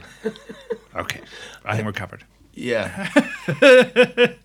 I think the second one is actually true. I think they're both true. We don't think they're true. Okay. Yeah. Not a bad career move for you, Bruce, if you're out there listening. People are kind of bored with what you've been up to in the past few years, and let's be honest, Bruce. Your fan base is dying. Your fan base is dying quicker than a Vietnam vet out front of your house at 11 o'clock at night. Died quicker than a once promising town in Reaganite America. Fuck your town. Move town. You know? Just move town. Yeah. I just moved town and things were better. There was no jobs in the old town, but I went to a bigger town. Well, just what they seem to be complaining about, like the mine closed. Well, I mean, surely if you're digging a big hole, you have to know that there's a reason somebody's digging a hole there, and it's because there's something that you want, and that one day you're gonna get it all. Yeah, and also you've just got yourself fuel to get the fuck out of town. Yeah. How are we going to get out of here? I don't know. All we've got is gasoline from the coal plant. I know that's not how they make gasoline, but Well, one day. we should. Yeah. Let's invent the biggest environmental disastrous conversion program ever. It takes 3,000 cubic acres of fresh water to make 1 cube of charcoal into gasoline, but god damn it, we're gonna do it. That's what I like this thing about getting rid of Trident. I mean, I do think we should get rid of Trident and everything in Scotland, but if someone attacks those submarines and they're based in England, I mean, to us it's just the difference between our flesh being stripped over 4 minutes by a poisonous fog or living for all eternity as a burning shadow. I mean, there's no upside to any kind of nuclear exchange. I'm just throwing that in there. If somebody attacks Trident, Yeah, so the thing is to move it to England. If Scotland becomes independent, right? England will have to take their own subs, but I mean, it's like 200. Oh, I thought you were talking about gum. Sorry. No, so they're going to move the subs. Scotland wants rid of the subs. Yeah. And once you were never going to get to keep them. I think we could keep them and commit suicide. Farewell, England. Yeah. It's like an abused wife just got to have a relationship and just... Explain this to Europe. Both pointed into Loch Lomond like its mouth.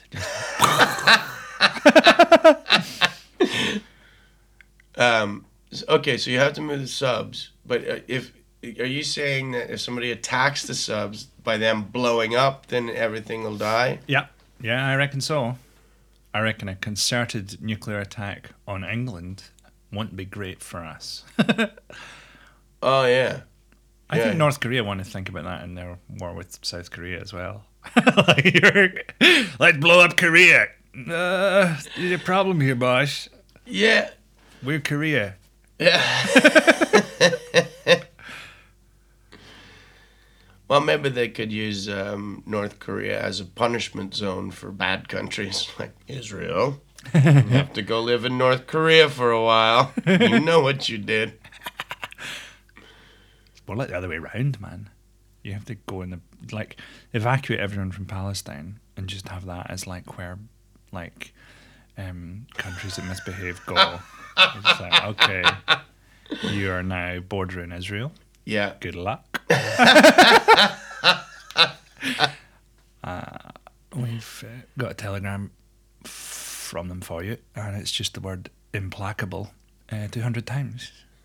Make of that what you will. Yeah. If I were you, I wouldn't look over that wall.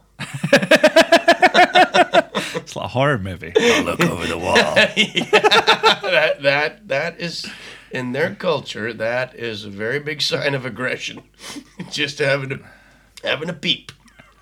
Also, don't have kids. Yeah, no, they don't like that. They don't. Yeah. Well, it's not that you can't have kids. It's just we really don't have any place to teach them anymore. Or bury them.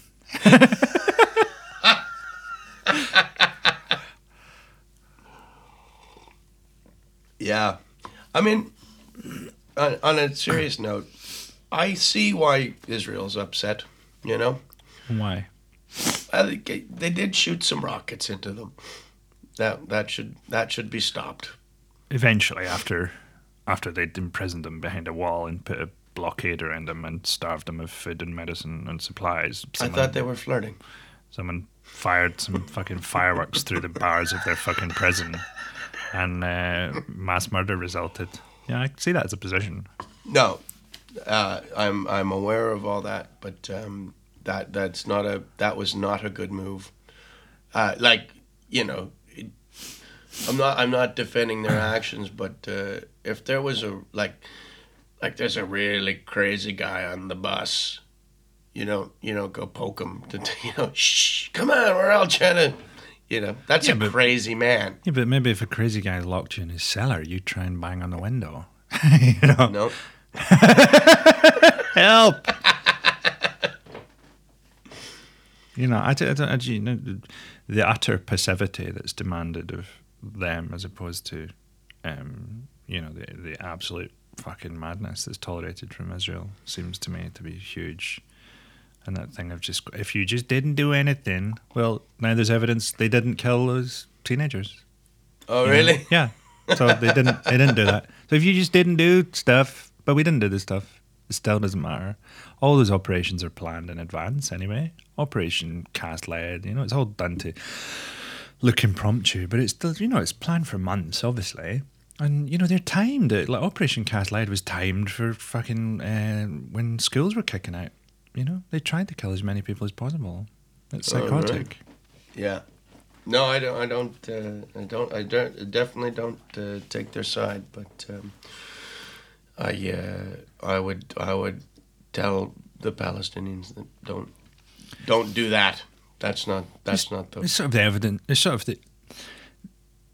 of the advice you give someone in a bear attack, isn't it? If you just curl up and play dead, maybe it won't eat you, and maybe it won't, but probably will.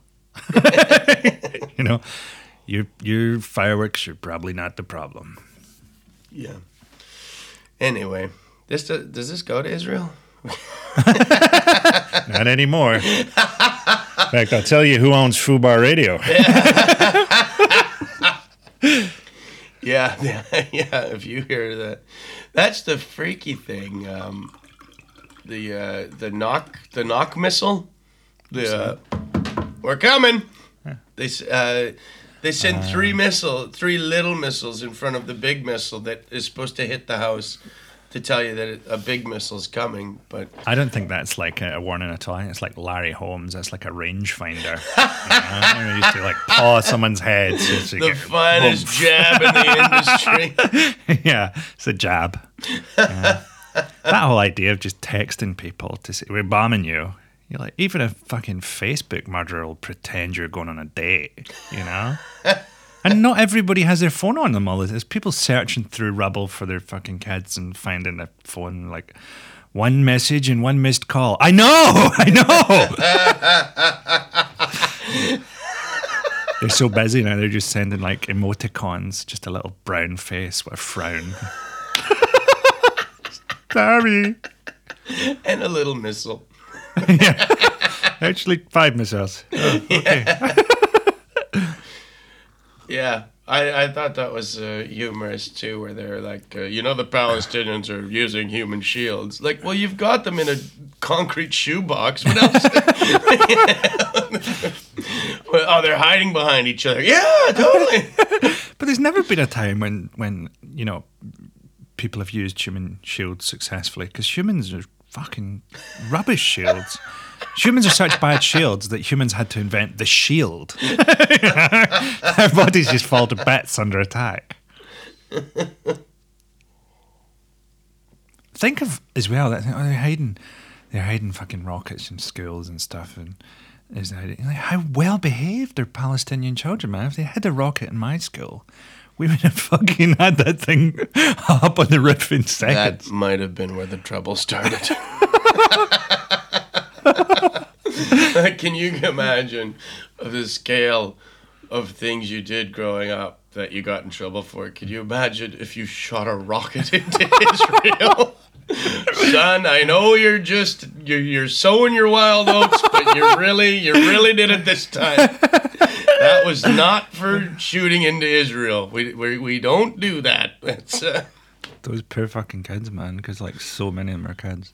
The Palestinian version of Stand By Me must be like 2 minutes long. So dead body, we're there. Yeah, they don't even get up from the PlayStation. Boom, boom, boo-doo, boom, boom, boo-doo, boom. You just hear like fucking, who's it, Benny King? Dying in the song. Like, just hear like, when the night...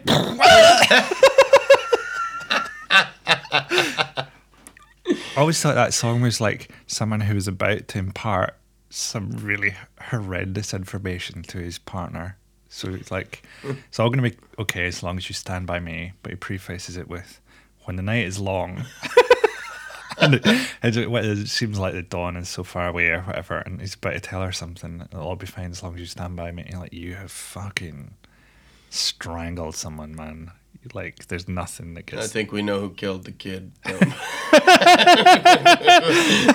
Benny King killed a deaf kid in 1952, and this is his part confession. Well, nowadays you get to carry a gun if you're famous, but in the old days they give you a train and you could drive it at kids. Why they had to take out Sam Cooke in the end, because he was just driving the thing off the line.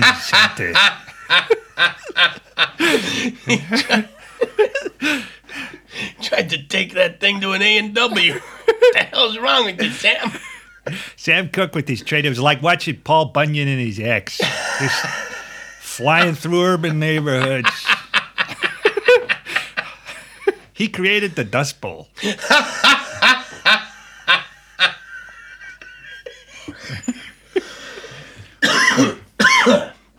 Oh, God. It's the ultimate performer death, isn't it? To get killed in a fucking hotel lobby.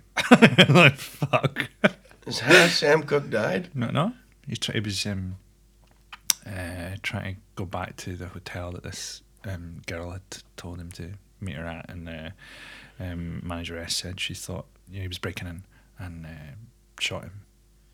And they now have a Sam Cooke memorial checkout where you're blasted out the front doors backwards at 60 miles an hour. You want the Sam Cooke memorial service? Yeah, but there's some suspicion that maybe he was bumped off, and he also, he was deliberately trying to do stuff to inspire, kind of the civil rights movement and stuff like that. Really? And, yeah. He was a great guy. Well, why was he continually breaking into hotels then? He wasn't. It was just in those days. You wouldn't be. It's just yeah. But his real self just loved touching Gideon's Bibles. He just really loved the Bible. Yeah. So religious. I wonder how many, if you went to like the Gideon's factory, how many Bibles they'd just give you. I think they'd be suspicious immediately. Just say, I just want a bunch of Bibles. I think it depends what you look like. I mean, if you look like us. Sam Cooke was declined. And that's why he had to go on his crime spree across the South. It was a trainload of Gideon's Bibles, man. He was Sam, I thought this new song, I thought it was all metaphor. You've really got that, do you? Woo! That's not a lot of people know, but his middle name was Meth. And he was the one who started that. That's where the word meth cook comes from. A change is going to come through my fantastic methamphetamine.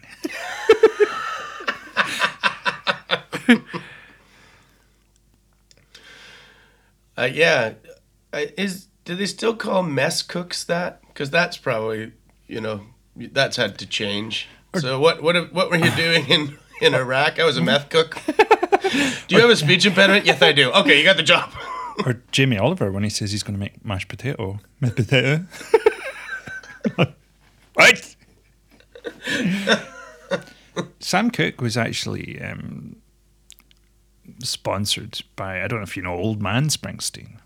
Old Man Springsteen, Bruce Springsteen's dad, got Sam Cooke to invent methamphetamine to bring some towns to their knees before Springsteen Jr. came along to capitalize. And Springsteen's real self, who abhors the shooting of all the homeless people, traveled back in time. Maybe like Springsteen's real self went back in time to kill Sam Cooke. Perhaps he was technically between homes because he was on tour or something. Cooke knew if he reached the safety of a hotel, I just need to check in. Didn't get to the front door. No. Springsteen's real self time traveled into the lobby. Hadn't thought of that. Springsteen hasn't even done that yet. That's on his to-do list. That must be a terrible thing for a time traveler to go, I've got all this stuff to do, but I can put it off indefinitely. You're just like, I got to go back and kill Sam Cooke, but, let's have a nice Christmas with the kids first. If you were working on a time travel machine and a really old version of yourself just went, it's not worth it. You lose everything, buddy. Your wife, your kids. It's just not worth it. Just go back in and play Legos with your kids. I'm gonna lose my wife and kids. Yeah, that's the only way. If he'd come back and goes, yeah, you stay with her just out of convenience. This just takes up your whole life. I wouldn't do it if I were you.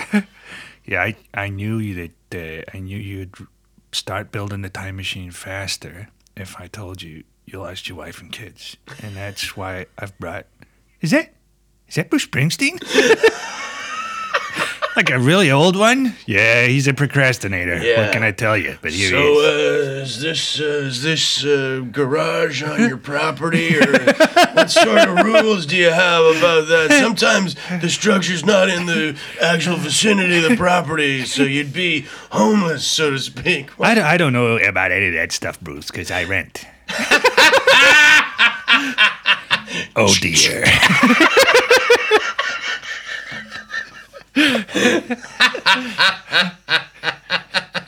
Ding, ding, ding, ding, ding. And the irony is the town started dying because they put all their funds into this time machine company. Springsteen, he's like that snake that's eating its own tail. Surrounds the world. The fuck is that thing called? You can see it too. What is it called? Can't remember. Maybe the town is dying should have been taken more literally. That might have been a threat. I think the GDP is down because there's only 25 people here. I mean, it was a very profitable plastics factory, but 12 of us can't. We couldn't meet the demand, and we started working we tried to work overtime, and that's when the meth came into it. And Bruce is still. I'm gonna tell you, this guy arrived with the voice of an angel. The cheapest methamphetamine you've ever seen in your life. Yeah. Now lying dead in 1952 in that hotel is Nas. And Sam Cooke and Bruce Springsteen are traveling through time shooting the homeless with one of the best versions of Ebony and Ivory you've ever heard in your goddamn life. Clarence is there. They went to Purgatory and got Clarence Clemens back as he was just doing all the elevator music. And you know the beauty of it all? You know how they got Nas? Cholesterol. You can't bring a gun back through time. Not a lot of people know this. You can bring chicken.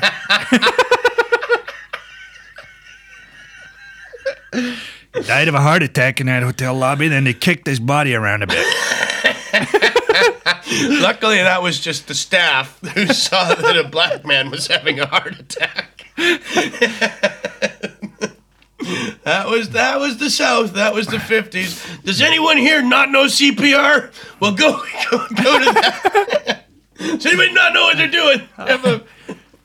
One of our dusty cousins is holding his chest over there.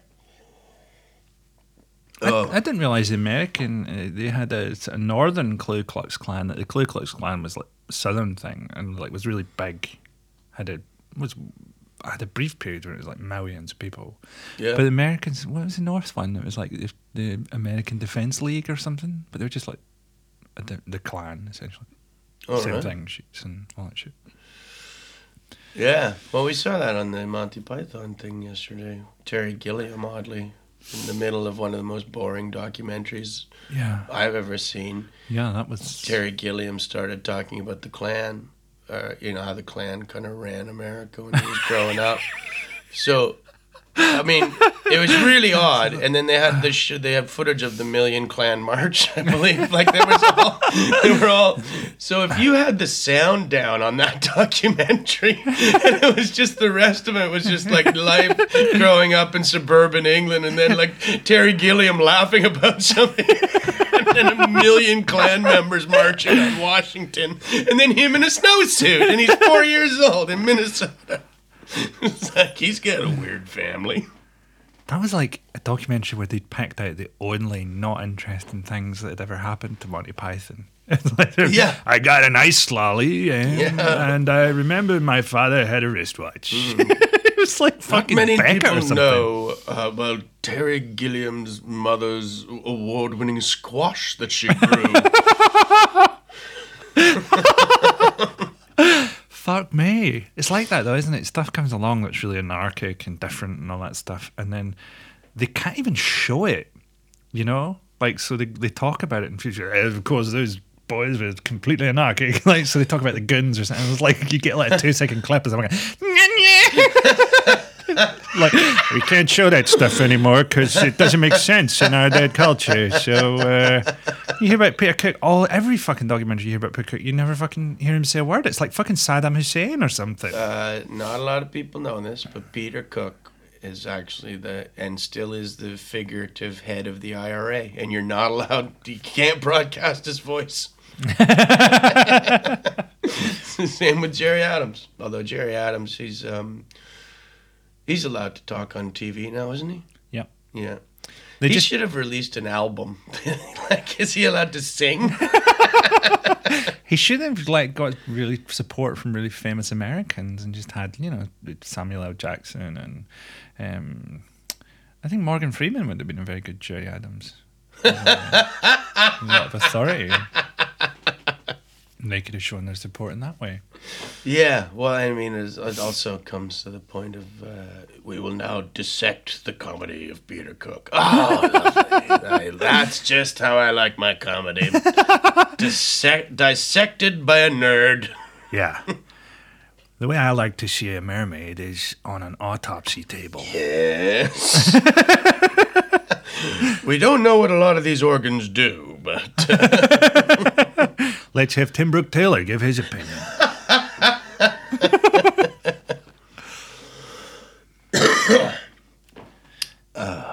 It's the best you can hope for, man. The best you can hope for is to be misunderstood and eventually just have your face turn up on a t-shirt worn by a fucking idiot. It's the absolute top level of show business and politics and revolution, you know? If Che Guevara knew he was going to be on fucking skateboards, he would have continued. It would have been too depressing. I think he would have got his hair cut if he knew he was going for such a big photo. I definitely think he'd try to be a little less Planet of the Apey. He does look like a Planet of the Ape. that iconic photograph. Maybe that's what he was starting. He had his own agenda. Do you know one thing I've noticed? and I've not seen the new one. Might be an idea tonight. I've seen it. It's all right.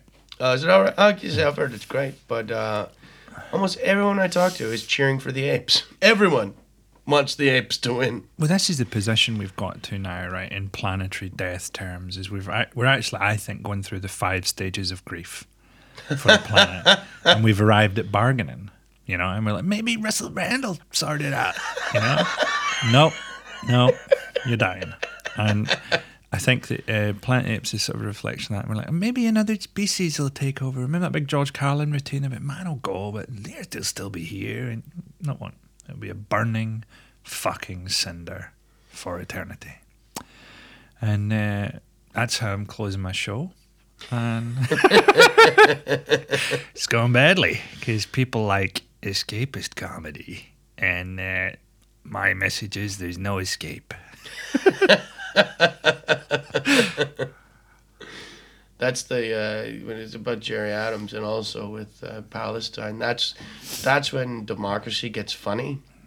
You know, it's like look, you elect who you want, and not them. Why can't you be more like the Saudi Arabians who are peaceful and don't have any elections and collapsed a wall onto a guy's back as a punishment to paralyze him? They're our friends. Electing these crazy people to represent your interests. Yeah, that's what Israel should really do, is shoot a monarchy into Palestine. That's what Israel wants Palestine to have. Like, okay, if we just, you are the kings. Okay. No monarchy would want it because there's no fucking money. I'm the monarch of this dying kingdom. I feel like I'm in a Springsteen song. Maybe like a goth band might want to be the king of Palestine. Ian Watkins, we finally got a job. I don't want it, okay? Yeah. It's a poison chalice. I've heard all the children are dead anyway. You call me when a couple of babies pop out. I might be able to make it over there. It's better when you do it with the Welsh accent. But yeah, God, have we covered Ian Watkins and the other ones? Everything is better in a Welsh accent. Yeah, I just can't do if it. That is one. Yeah, I can't do it. I don't, as I just proved there. Just keep doing it. Yeah, no, I don't. You see, I've never really tried hard to do accents. Sometimes I can. Sometimes I can pull off quite a passable Scottish one, but I can never be sure what's coming out. Like sometimes it's good, sometimes it's not. So. Feel like Sam Cooke throwing open a hotel door.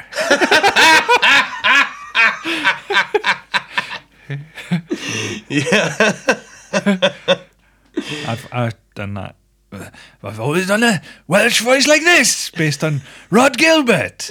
But it's because my son has this dragon that he likes me to like improvise stories with. But for some reason, for me, the fucking dragon's Welsh. Well, it's a dragon. Welsh dragon.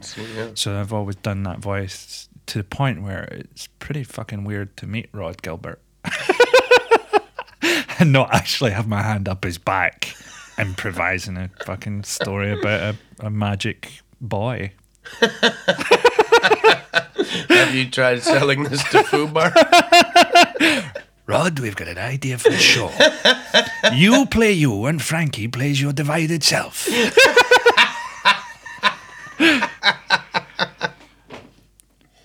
Yeah, Ian Watkins. Have we done anything on him yet? No. I think it's what the public want. Because I think Fubar would have lapped this up. I think Ian Watkins actually has our slot on Fubar with H from Steps. It's called Ian and Out.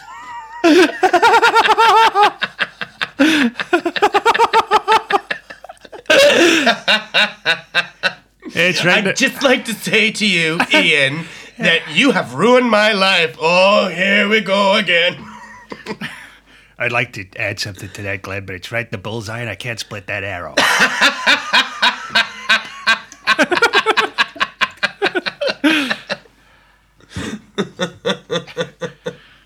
This is, yeah. Yeah, this is how, what's his name? Who shot his wife? The guy. Well, between you and me, Robert Wagner, but don't tell anyone. Bruce Springsteen 3 times. Legal disclaimer: Robert Wagner did not shoot his wife. No, the beat poet who shot his wife in Mexico. Oh, William Burroughs. Burroughs. Yeah. Yeah, I was going. You were saying I can't split that arrow. This is how Burroughs' wife's got shot. I can hit an apple off her head too, you fuckface. For 2 years after that, everybody was just putting a full whiskey glass on top of the head of the wife they just shot and trying that. Burroughs got it. Burroughs worked it. So let me get this straight. You were trying to punch a whiskey glass off of your wife's head. Yes? So, Mr. Burroughs, first things first, you're gay. We seem to have a dead wife here, but I like this whole William Tell story. Just sign here, collect your belongings at the desk. And there is the small matter of the bribe, Mr. Burroughs. Are those traveler's checks? Yes, those will be. Yeah, they were all stamped from Sidi Bou Said, where I hang out a lot.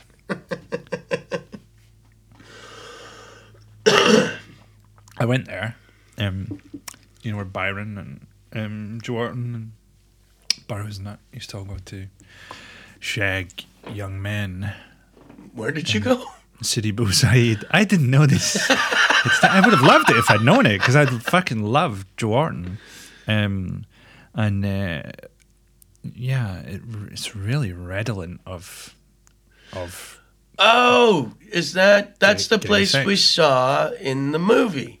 Yeah. That's the day that I realized Alfred Molina was English. Yeah, it's Tunisia. That was, I suppose, the early days of sex tourism. I don't know whether it was pedophilia or just... Yeah, I wouldn't count it as that. I think those lads were up for it. They're probably hungry too, but still. I don't know. I feel like H from Steps here now you've said that. I disagree, man.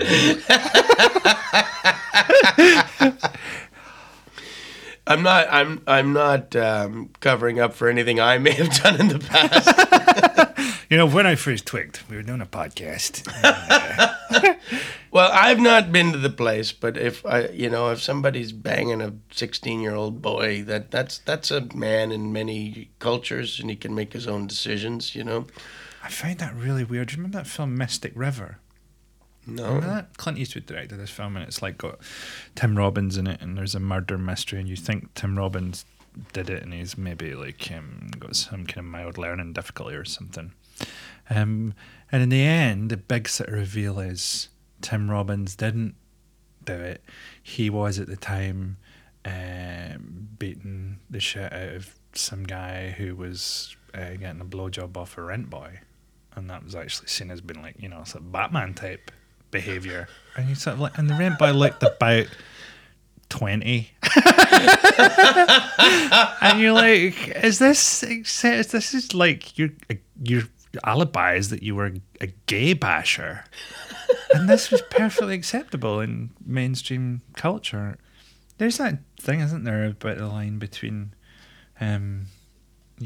just what is just consensual gay sex that people are a bit freaked out by and always have been. And one of the reasons is, and perhaps the real story with a lot of those political things, is like a lot of those guys were gay and were enacting completely anti-gay policies and were very prejudiced against gay interests. I mean, that's kind of the real story, is that I hate gay people, and they're gay. It might have made the sex better. Well, I definitely will admit that it's the way they used to do sort of bondage, like enact all these laws. This is gonna be good later tonight. We need to tighten up these laws. I want to get hung for this. For my boss.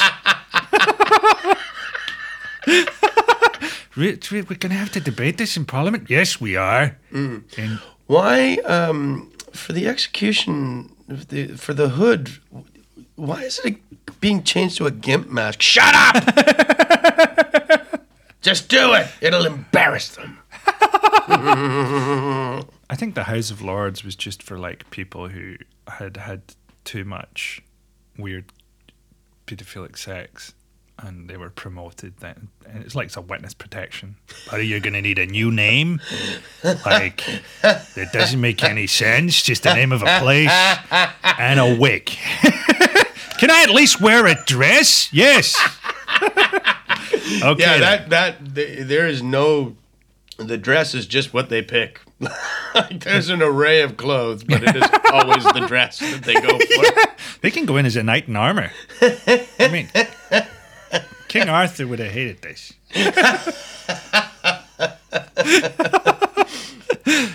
Just one guy at King Arthur's court that always came in a dress and a big curly wig. Yeah, Galahad dressing up there again, huh? Maybe that's who Guinevere was, and he was just gay. Lancelot wanted him. There was so much like disquiet at court, he had to pretend there was a holy grail. Everyone needs to go away. Maybe it was a way to make King Arthur stop hitting on him. Disgusting. Girls are gross. I did this bit last night. It was like a bit fucking where I don't like optimism, right? And just sort of goes like, you know, optimism is quite a stupid point of view in a lot of ways, right? So like, you know, the idea that if a paedophile fucks a kid, they're more likely to become a paedophile themselves, statistically. You know, it's like being bitten by a vampire or something. The optimistic view of that is that paedophiles are really good at choosing which kids are into it, you know? And it was like anti-laughter. It was like everybody synchronized breathing in at once. Okay, Frankie, good luck with that one. Well, I've used that statistic before to go, you know, I'm not saying it is, but if that's true, it might be really fun.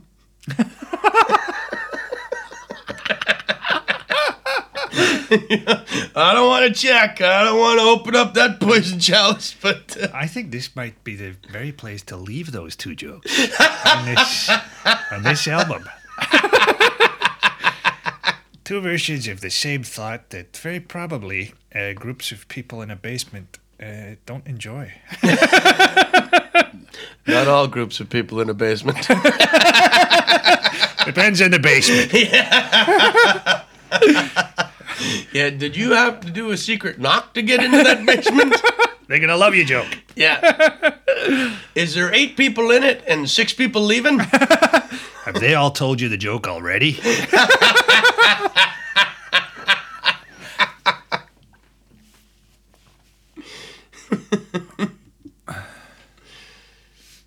Yeah. Well, there's oh yeah. That's what I was gonna say. You remember that tweet I did?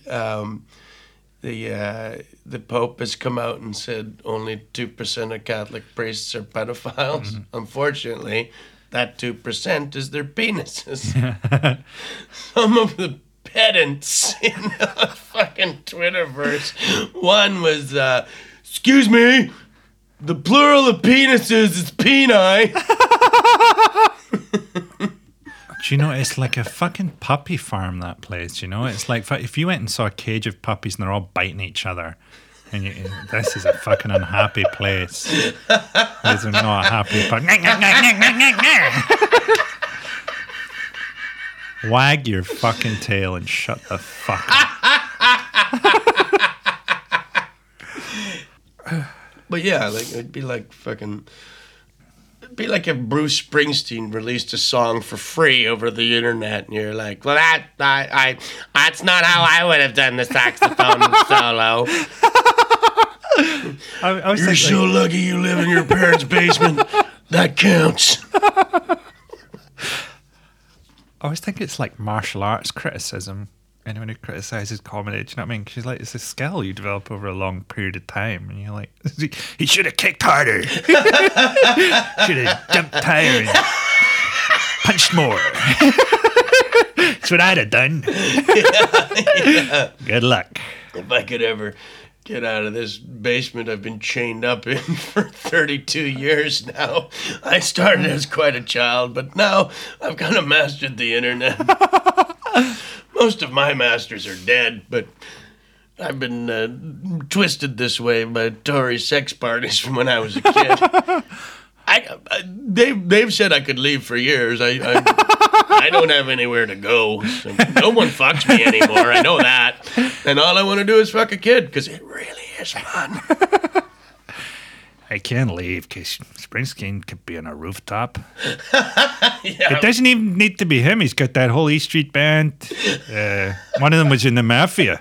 I think he's in Norway now or some shit. Yeah. If I'm going to the supermarket, I definitely take the D or the F route.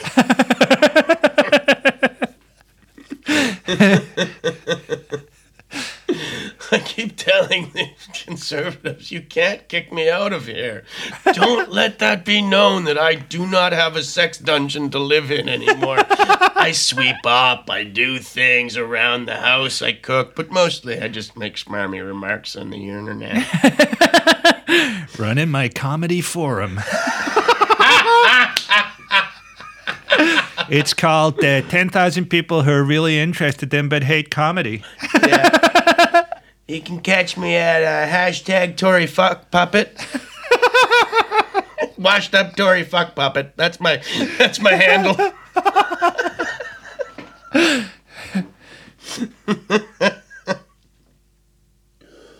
And Fubar wanted nothing to do with this. Well, we haven't sent them this one. Do you have that in any other industry where there's like a bunch of people that just fucking hate it, that talk about it all the time? Maybe football. Maybe you're like, oh, you're football. That guy's a fucking shit player, but you still like summon him. I fucking hate everybody. Yeah, I don't like the ball. I don't like the net. Does that need to be there? Oh, this has been done before. I mean, they played with the ball last year. Is that thing now where people just respond to words? They've been trained to respond to like, he said rape in that joke. And you're like, I can train a dog to respond to a word. You know? Jehovah's Witness. Get him. Jehovah's Witness. Like, I want you to respond to the ideology behind the words because you're a human. And if you're fucking like an out of context stuff. Out of context, Die Hard is about air conditioning. If you just take a fucking snippet out of there. I heard a word out of context now. And you're like, what about thinking about the words and what might be meant by them? Don't need to. I did that 20 years ago. Now I just know what words I don't like. Freeze up the day for me. Fubar Radio, but not beyond all recognition. You know, we still want people to recognize, you know. We just... Yeah, that's like anyone who tells you they're crazy. No, you're not. Could you fuck off beyond all recognition? Yeah, you're now Fobar. For legal reasons, we must state that their offer of employment was informal. I don't have an email track of that. Yeah, you know, in American or True Detective, remember Ginger that was in the back of the truck when they found the first guy they thought was the Yellow King? Remember the biker that they got to the meth dealer through? Yeah. What happened to him? They just left it. Is he still in the back of the truck? He's just living a whole different story that we didn't get to see, man. Yeah, he's gonna be like the new Rosencrantz and Guildenstern are dead. They show you like a separate series that's like his spin-off, but you have to take, it's like 3D glasses, you have to take methamphetamine to watch it. And it seems to be like 4 seconds long, but you lose your job.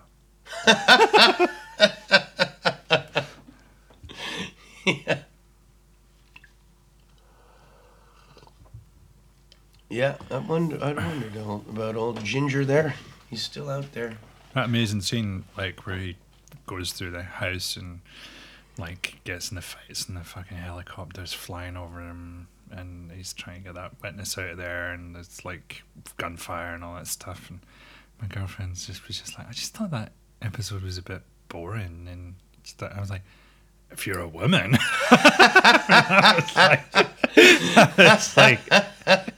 It's like a smart drug tailored to everything that I would enjoy. Watching someone abduct a meth dealer in a never-ending violent shot patrolled by a helicopter. Yeah, they actually, it's like they put a camera in your happy place. That's where I go when I'm trying to calm down.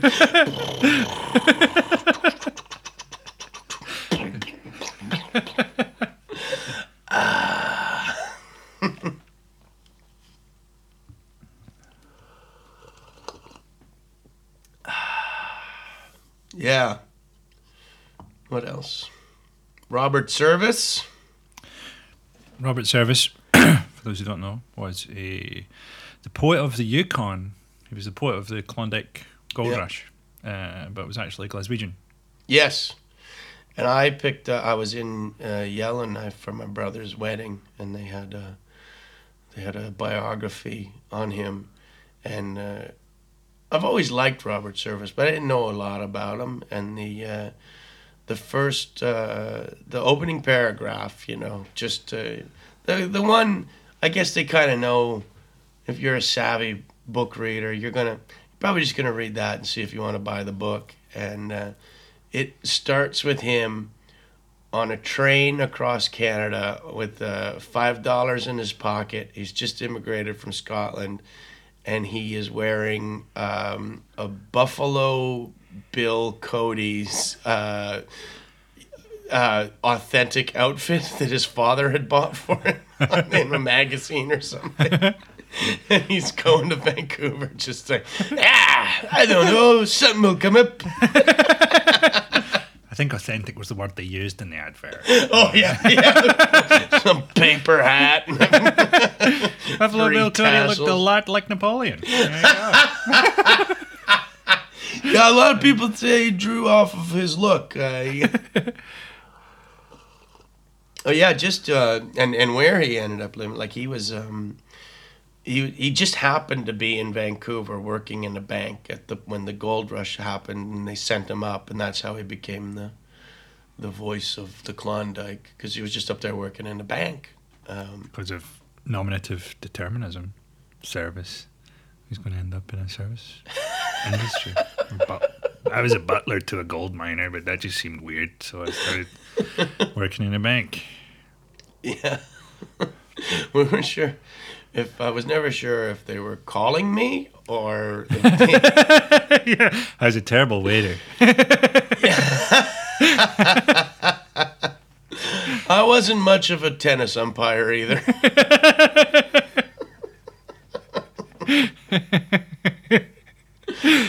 Yeah. My years in the ministry were confusing. Tennis, not a lot of players who are good on clay are great on tundra. That's one of the things I found in my umpiring years. But yeah, he was there, and then moved. He moved over to France for World War I to start, and then he came back. Well, he ran ambulance service, him and a bunch of other authors that were living in Paris at the time.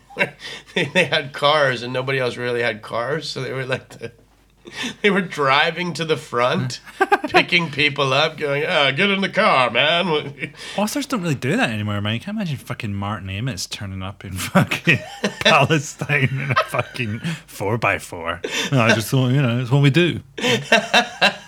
Yeah. So then, he went back to North America, then went back to France in time for World War II to start. So not a lucky man to be hanging out with. Yeah. The idea that he was some kind of curse on humanity seems quite strong. Like he caused most of the pain of over nearly a century. In the world.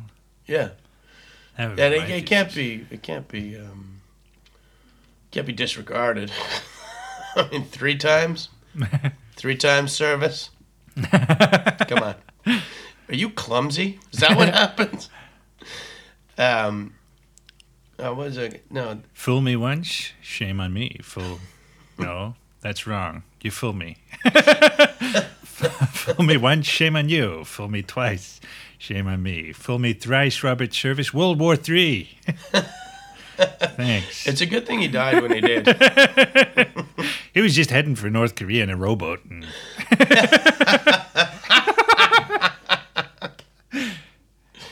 was that the end of the second album when I started to go on hunger strike? Or they just told me I've got to go on hunger strike? Yeah.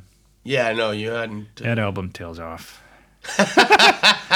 Although, to be fair, you waited on mushrooms. Do you remember? Like, yep. we were coming back to the hotel room, and I was getting nothing off the mushroom things that you got from Amsterdam, and you went, I got a slight effect in the corridor, and it started wobbling and sort of dissolving a wee bit, but then I got into the room and I was fine. I said, I got nothing, Glenn, except, the corridor started the dissolving kind of effect. That was about all I got. And I looked at you and you were just ashen faced, and you went, I don't know that was an effect.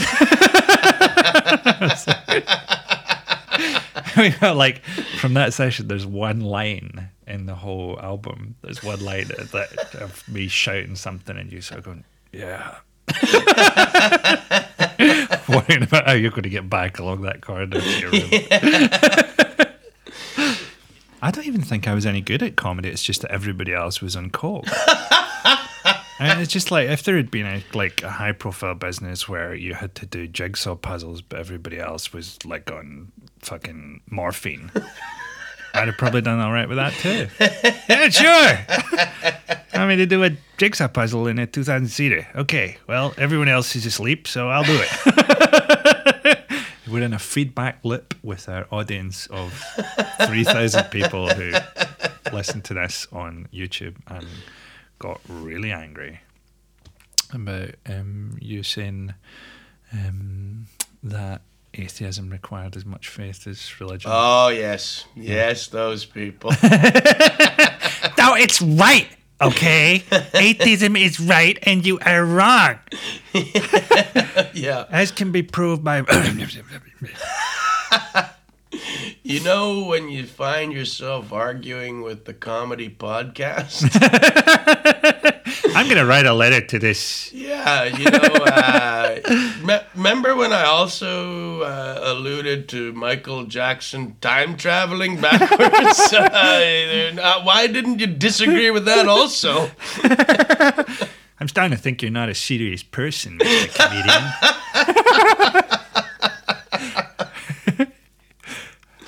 Yeah, I am slowly losing my tolerance to any sort of argument for atheism. Like, it's just, once it comes up, it's like, well, you're going to be like a fucking Catholic priest in 1972 over this. Blasphemer!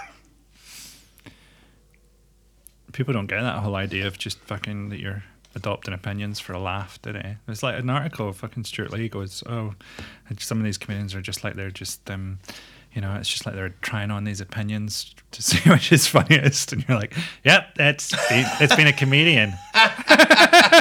That's what they do." I think what you're thinking of is a supply teacher. I often get that. Well, you're talking about Israel. You're not talking about Syria. I said, if I'm your news source, you are in trouble. Yeah, there's no I'm not an election campaign. I don't have to give equal time to every problem in the world. You're not proposing any solutions, though, are you? That's because I don't have any. I'm a funny idiot. Even if I did propose a solution to anything that worked, like, it'd be on this podcast. I mean, like, how the fuck is it going to ever find any purchase? Well, we were scouring through Netflix for policy, and Frankie Boyle has a good idea that people should look for better news sources than him. Yeah, well, in the internet has really like that. That's how you know it's the greatest invention of humanity. The internet, just because it speaks to everything that the nothing human would want. Is there a way I could criticize facelessly and then watch some pornography? Yeah, we've got a whole thing. Wonderful. I shan't be coming out for a very long time. Okay, let's go complain. I just watched the new Muppet movie and there was some big plot holes. Was there? The puppets did. Although I did watch the Muppet movie, the new one. And just from a personal standpoint, they use gulag to comedy effect. Really? Kermit gets sent to a gulag, which just personally, I mean those were our concentration camps. Yeah, but I think they stole it from the Smurf Auschwitz, to be honest.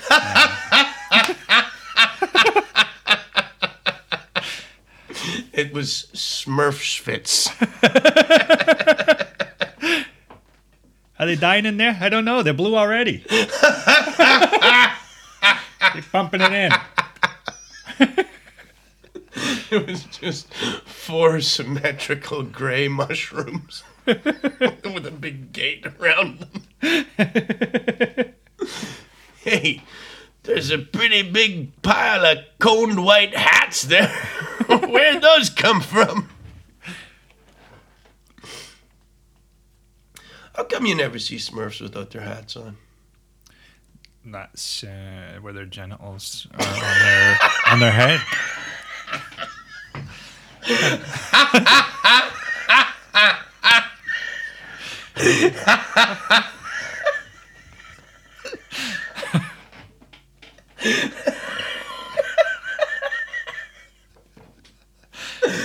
That's why their hats tip every time Smurfette walks by.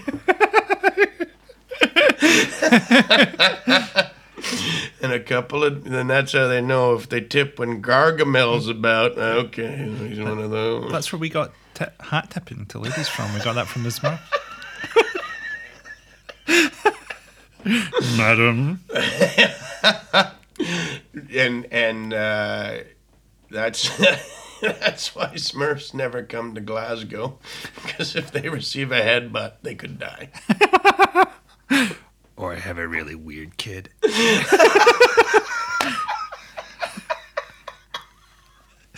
You ever seen a ginger Smurf?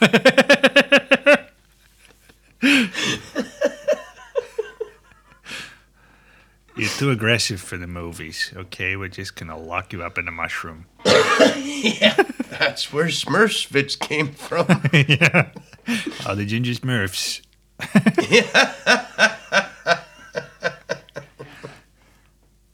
Yeah, it was an inside job. The Smurfs did it to themselves. We're really struggling to convince the half Glaswegian Smurfs that work will set them free. Not the Protestant ones.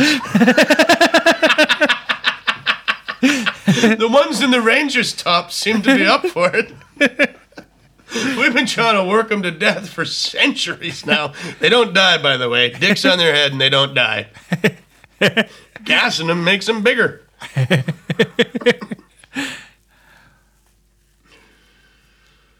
Oh, yeah, I think this one will be called the Israel Tapes. We managed to make fun of the Holocaust and the recent invasion. I tell you how good those guys were. They crossed cultures. They actually got the Israelis to issue a fatwa.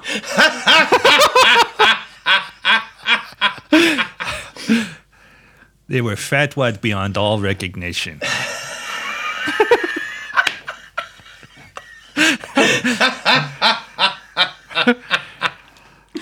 Yeah, it's a good thing we've only got one more day in this studio, or I have a feeling the next one would be 3 knocks on the roof. Man, they got some longer range missiles. So, yeah, just an American arms dealer in cowboy boots going, well, what do you need a missile to reach Glasgow for anyway? Hey, don't tell me. I don't want to know. Woo! Okay, now, are we doing this on credit, or are you guys going to give me some cash this time? Don't matter. Tell you what, put it on credit. I'll call the White House. They clear it up every time. Enjoy the missile. Woo! And then he gets on another missile and rides away. There's just Mossad agent listening in going, it's okay, we can handle this. The minute they hit on the idea that Springsteen is lowering the value of the West Bank, we go in. They said it was spur of the moment. They had it planned for months. Yeah. No, that's yeah, they could definitely they could use our algorithms to as a code word for invasion. The next time they mention time travel, we go. Okay, we don't have, we can't do it that quickly. I say next time. I mean, it's time travel. When we go is irrelevant.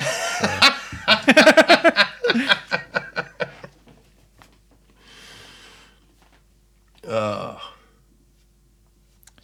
Yeah, I feel retirement's good. You know, that thing when you talk about stuff and you think, oh, this is actually quite conspiracy stuff or disturbing stuff, and you think fucking retiring, I don't think they're going to shoot me. I don't think anyone's going to bother shooting a fucking washed up podcast in Scottish. Don't say that, Fred.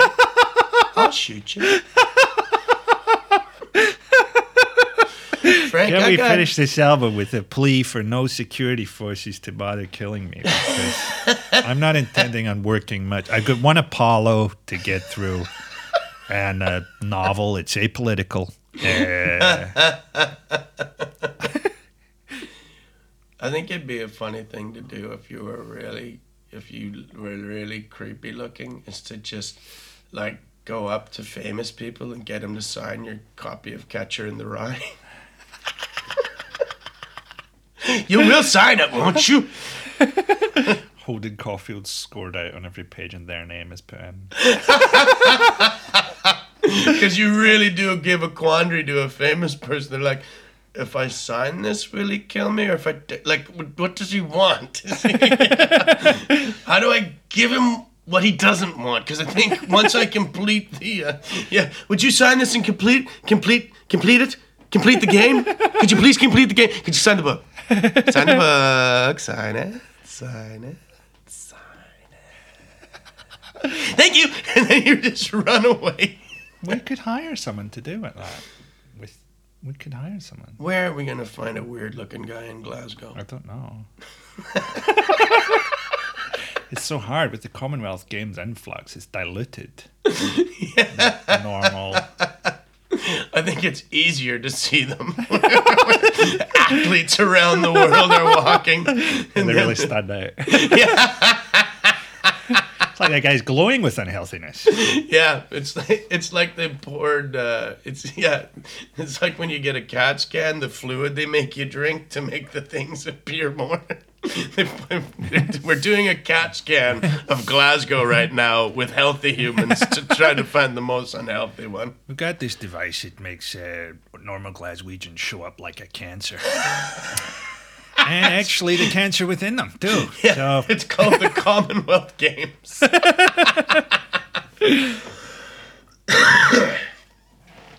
I hope Glasgow doesn't think that I dislike it. I know we always make fun of it every time I'm here, but I don't know if any of it makes it in. I think they dislike it. I Yeah, mean, that's why they like me. so yeah, it's because you bond with them. Yeah. I've done nothing but talk about how much I hate it and them, and they, it's been a real bonding thing. I saw two Glaswegians hug a couple of nights ago, and fucking one guy had rung the other guy's doorbell and got my show, and it's like his uncle or something, and they sort of go to shake hands and then they hug, and it's honestly like a fucking judo class for autistic sex offenders. It was just horrible. Are you still teaching that class? I've taught them all I know. Now I'm learning. Now the teacher becomes the student. Yeah, the real lesson is don't teach them judo. Teach them fake judo that doesn't work. Help society.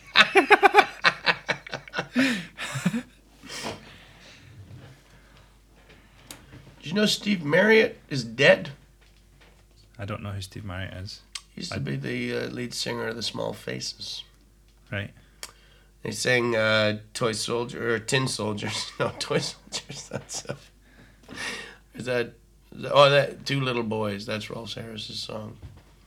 But little tin soldier, but anyway, he's dead. Small face got to him in the end. He couldn't feed himself.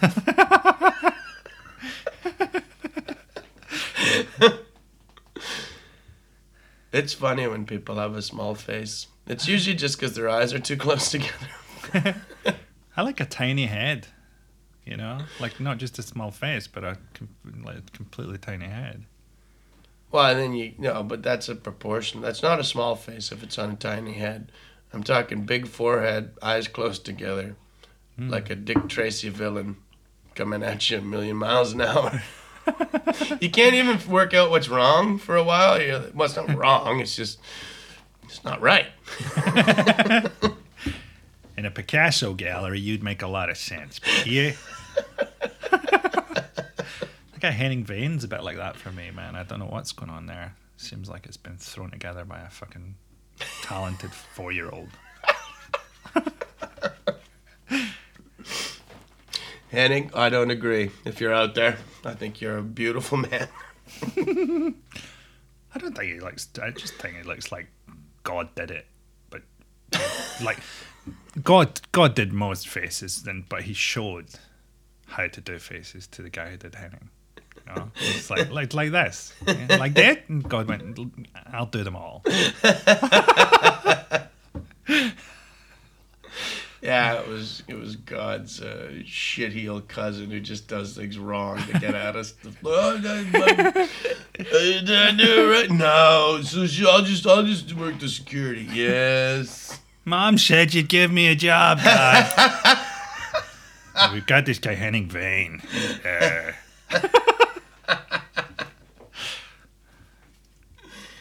Yeah, he's a funny dude. I like Henning. I haven't seen him in a while. Haven't seen him in years. I think he's on television now. I think. Touring away. That's why we haven't seen him. Yeah, that's the way to get away from me. You start hanging around a TV studio, you won't bump into me there. I didn't even want to have a career. I just hated Glenn.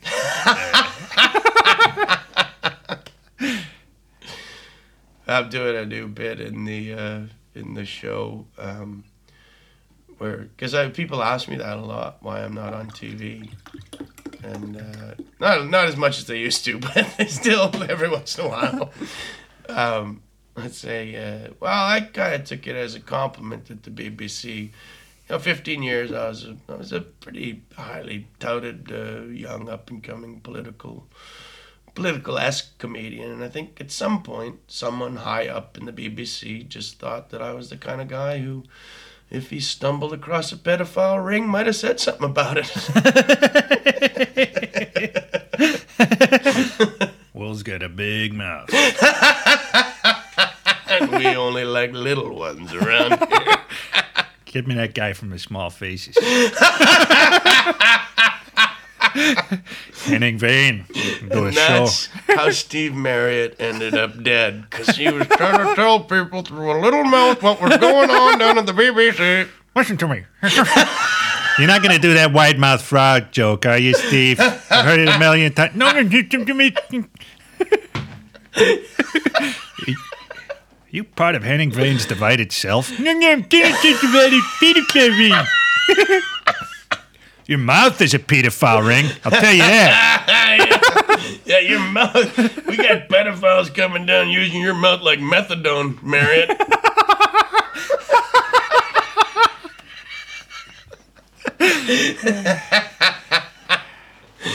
Yeah. I hope his family aren't listening. I hope they haven't just gotten over the grief of the passing of Steve. Luckily, they all have tiny ears.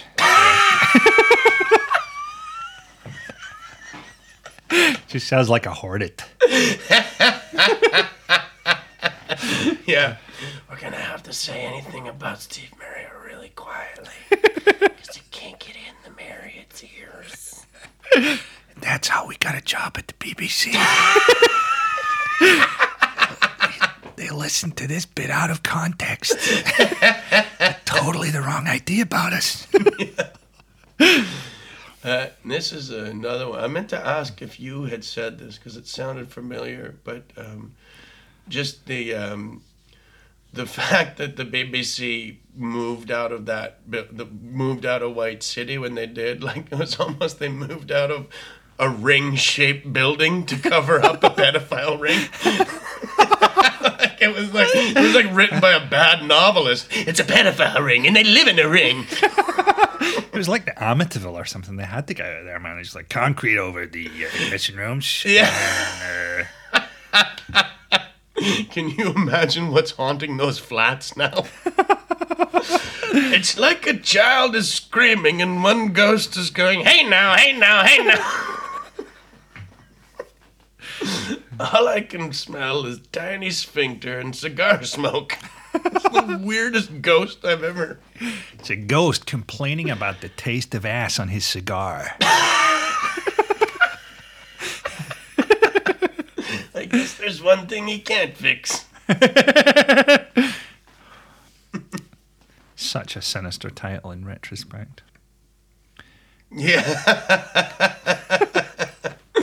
It's all sinister. It's all... I fucking knew day one, first time I saw him. That's a pedophile. It's just ridiculous to me. I think we've talked about this on other ones, but just how that went unnoticed for so long. It just seemed like glaringly obvious. I didn't know he was a pedophile, but I knew there was something up. You know? But then, I mean, it's TV, so they're all divided selves. And so you could say that about pretty much anybody. I mean, we can't legally, right? But you could just go, in retrospect, and just like literally read out any name from the TV guide. In retrospect. Some more than others, though. I mean, it's made it hard. I think pedophiles right now should be allowed to be sued by mid-50s white guys who like to wear Hawaiian shirts. Because they've absolutely ruined those people's lives. Because I don't give a fuck Yeah. who you think you are. If you show up anywhere with a bit of a personality and a Hawaiian shirt, you're not allowed around the kids. Albino distance runners, they should get a few quid as well.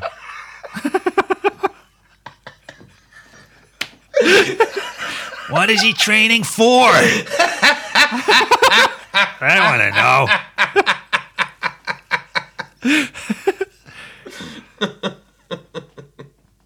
He had to do it in plain sight because he couldn't, like your normal pedophile, leap out at a child in the dark because he was an albino.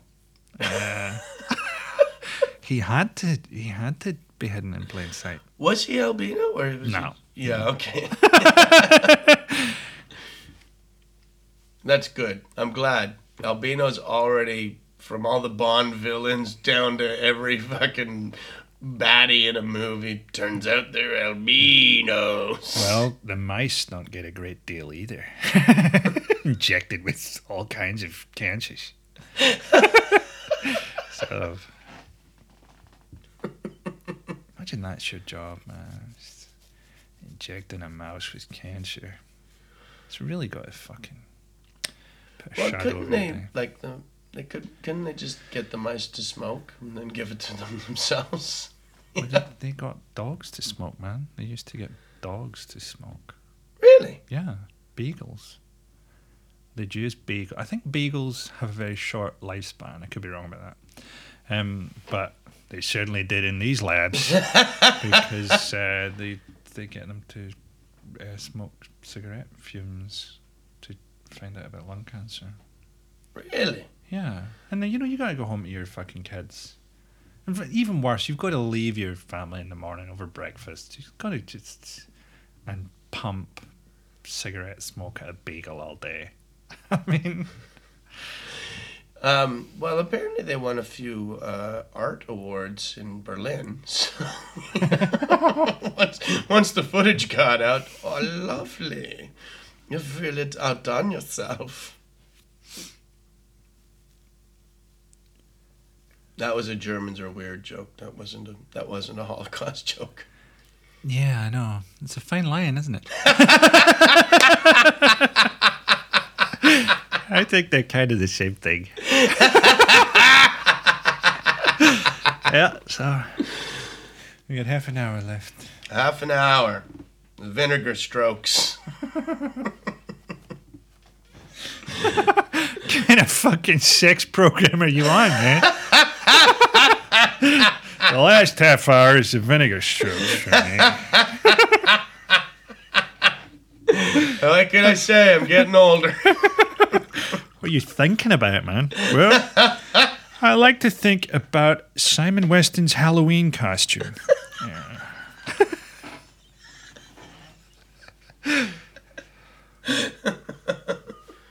Yeah, I twisted my ankle again. You bust your ankle in Kilkenny playing football? Yeah. So there's that side of you, and I'm going to call it front Glenn, that can sort of relate to and hang out with other comedians, can play festivals, and take part in a bit of sporting rivalry.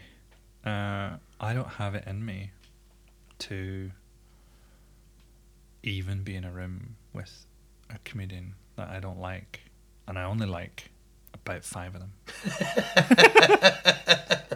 So if you've never been in a room with Frankie out there and you're a comedian, You've seen him walk out of a room when he saw you, clenching and unclenching his fists. There's a reason for that. yeah. But it's their front selves I don't like. It's not them. It's, this whole, fucking Irish comedy, man.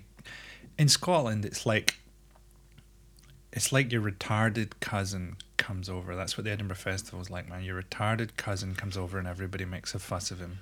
That's what Irish comedy is at the Edinburgh Festival. I've got the biggest hair. I've got the... Do you remember in the old days when you'd have to tape songs off the radio and the buttons were so big they were like, it was like the radio was the size of a house or something, and you'd have to run at the buttons and press them with both feet. Brilliant. No. That's the most overused word in comedy. The most overused word in crowd interaction is brilliant. Run into me, guys, and you're going to be seeing 5 stars, all right?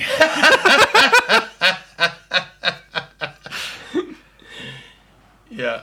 You're a painter decorator. Brilliant. Is it? You're the maddest crowd I've ever had. An IT consultant and your decorating business and This guy, I asked him a question really quickly and it took him some time to answer. So he's a dumb one. Hey, what's your day to my day? Where do you work? When you get up in the morning, where do you go?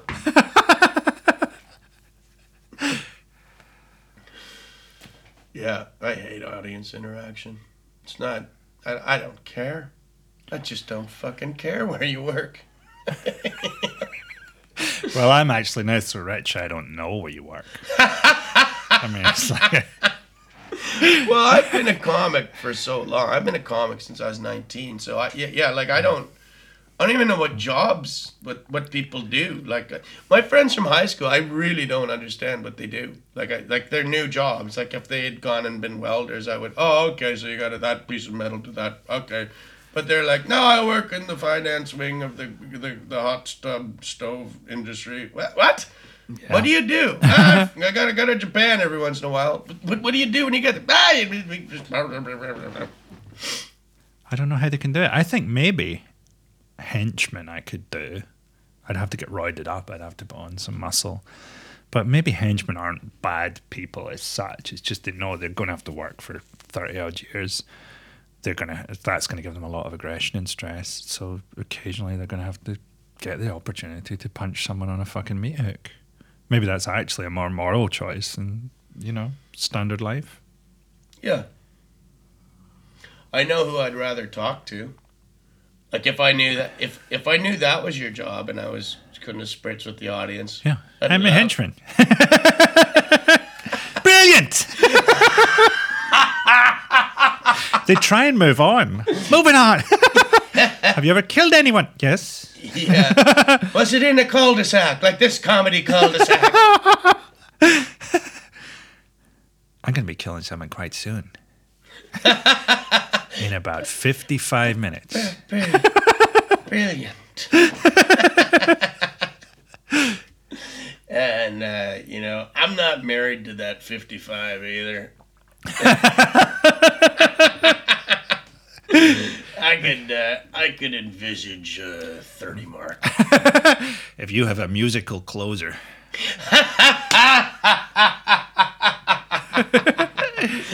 Hey, guess what? Your dad's not the only person who dies in this show.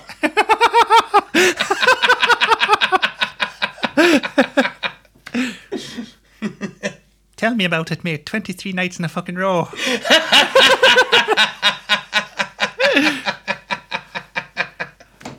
Still, so long as the reviews are good. Yeah. The show hurts my dad's feelings. He's actually quite fine, but you gotta do what you gotta do. I'm not even Irish.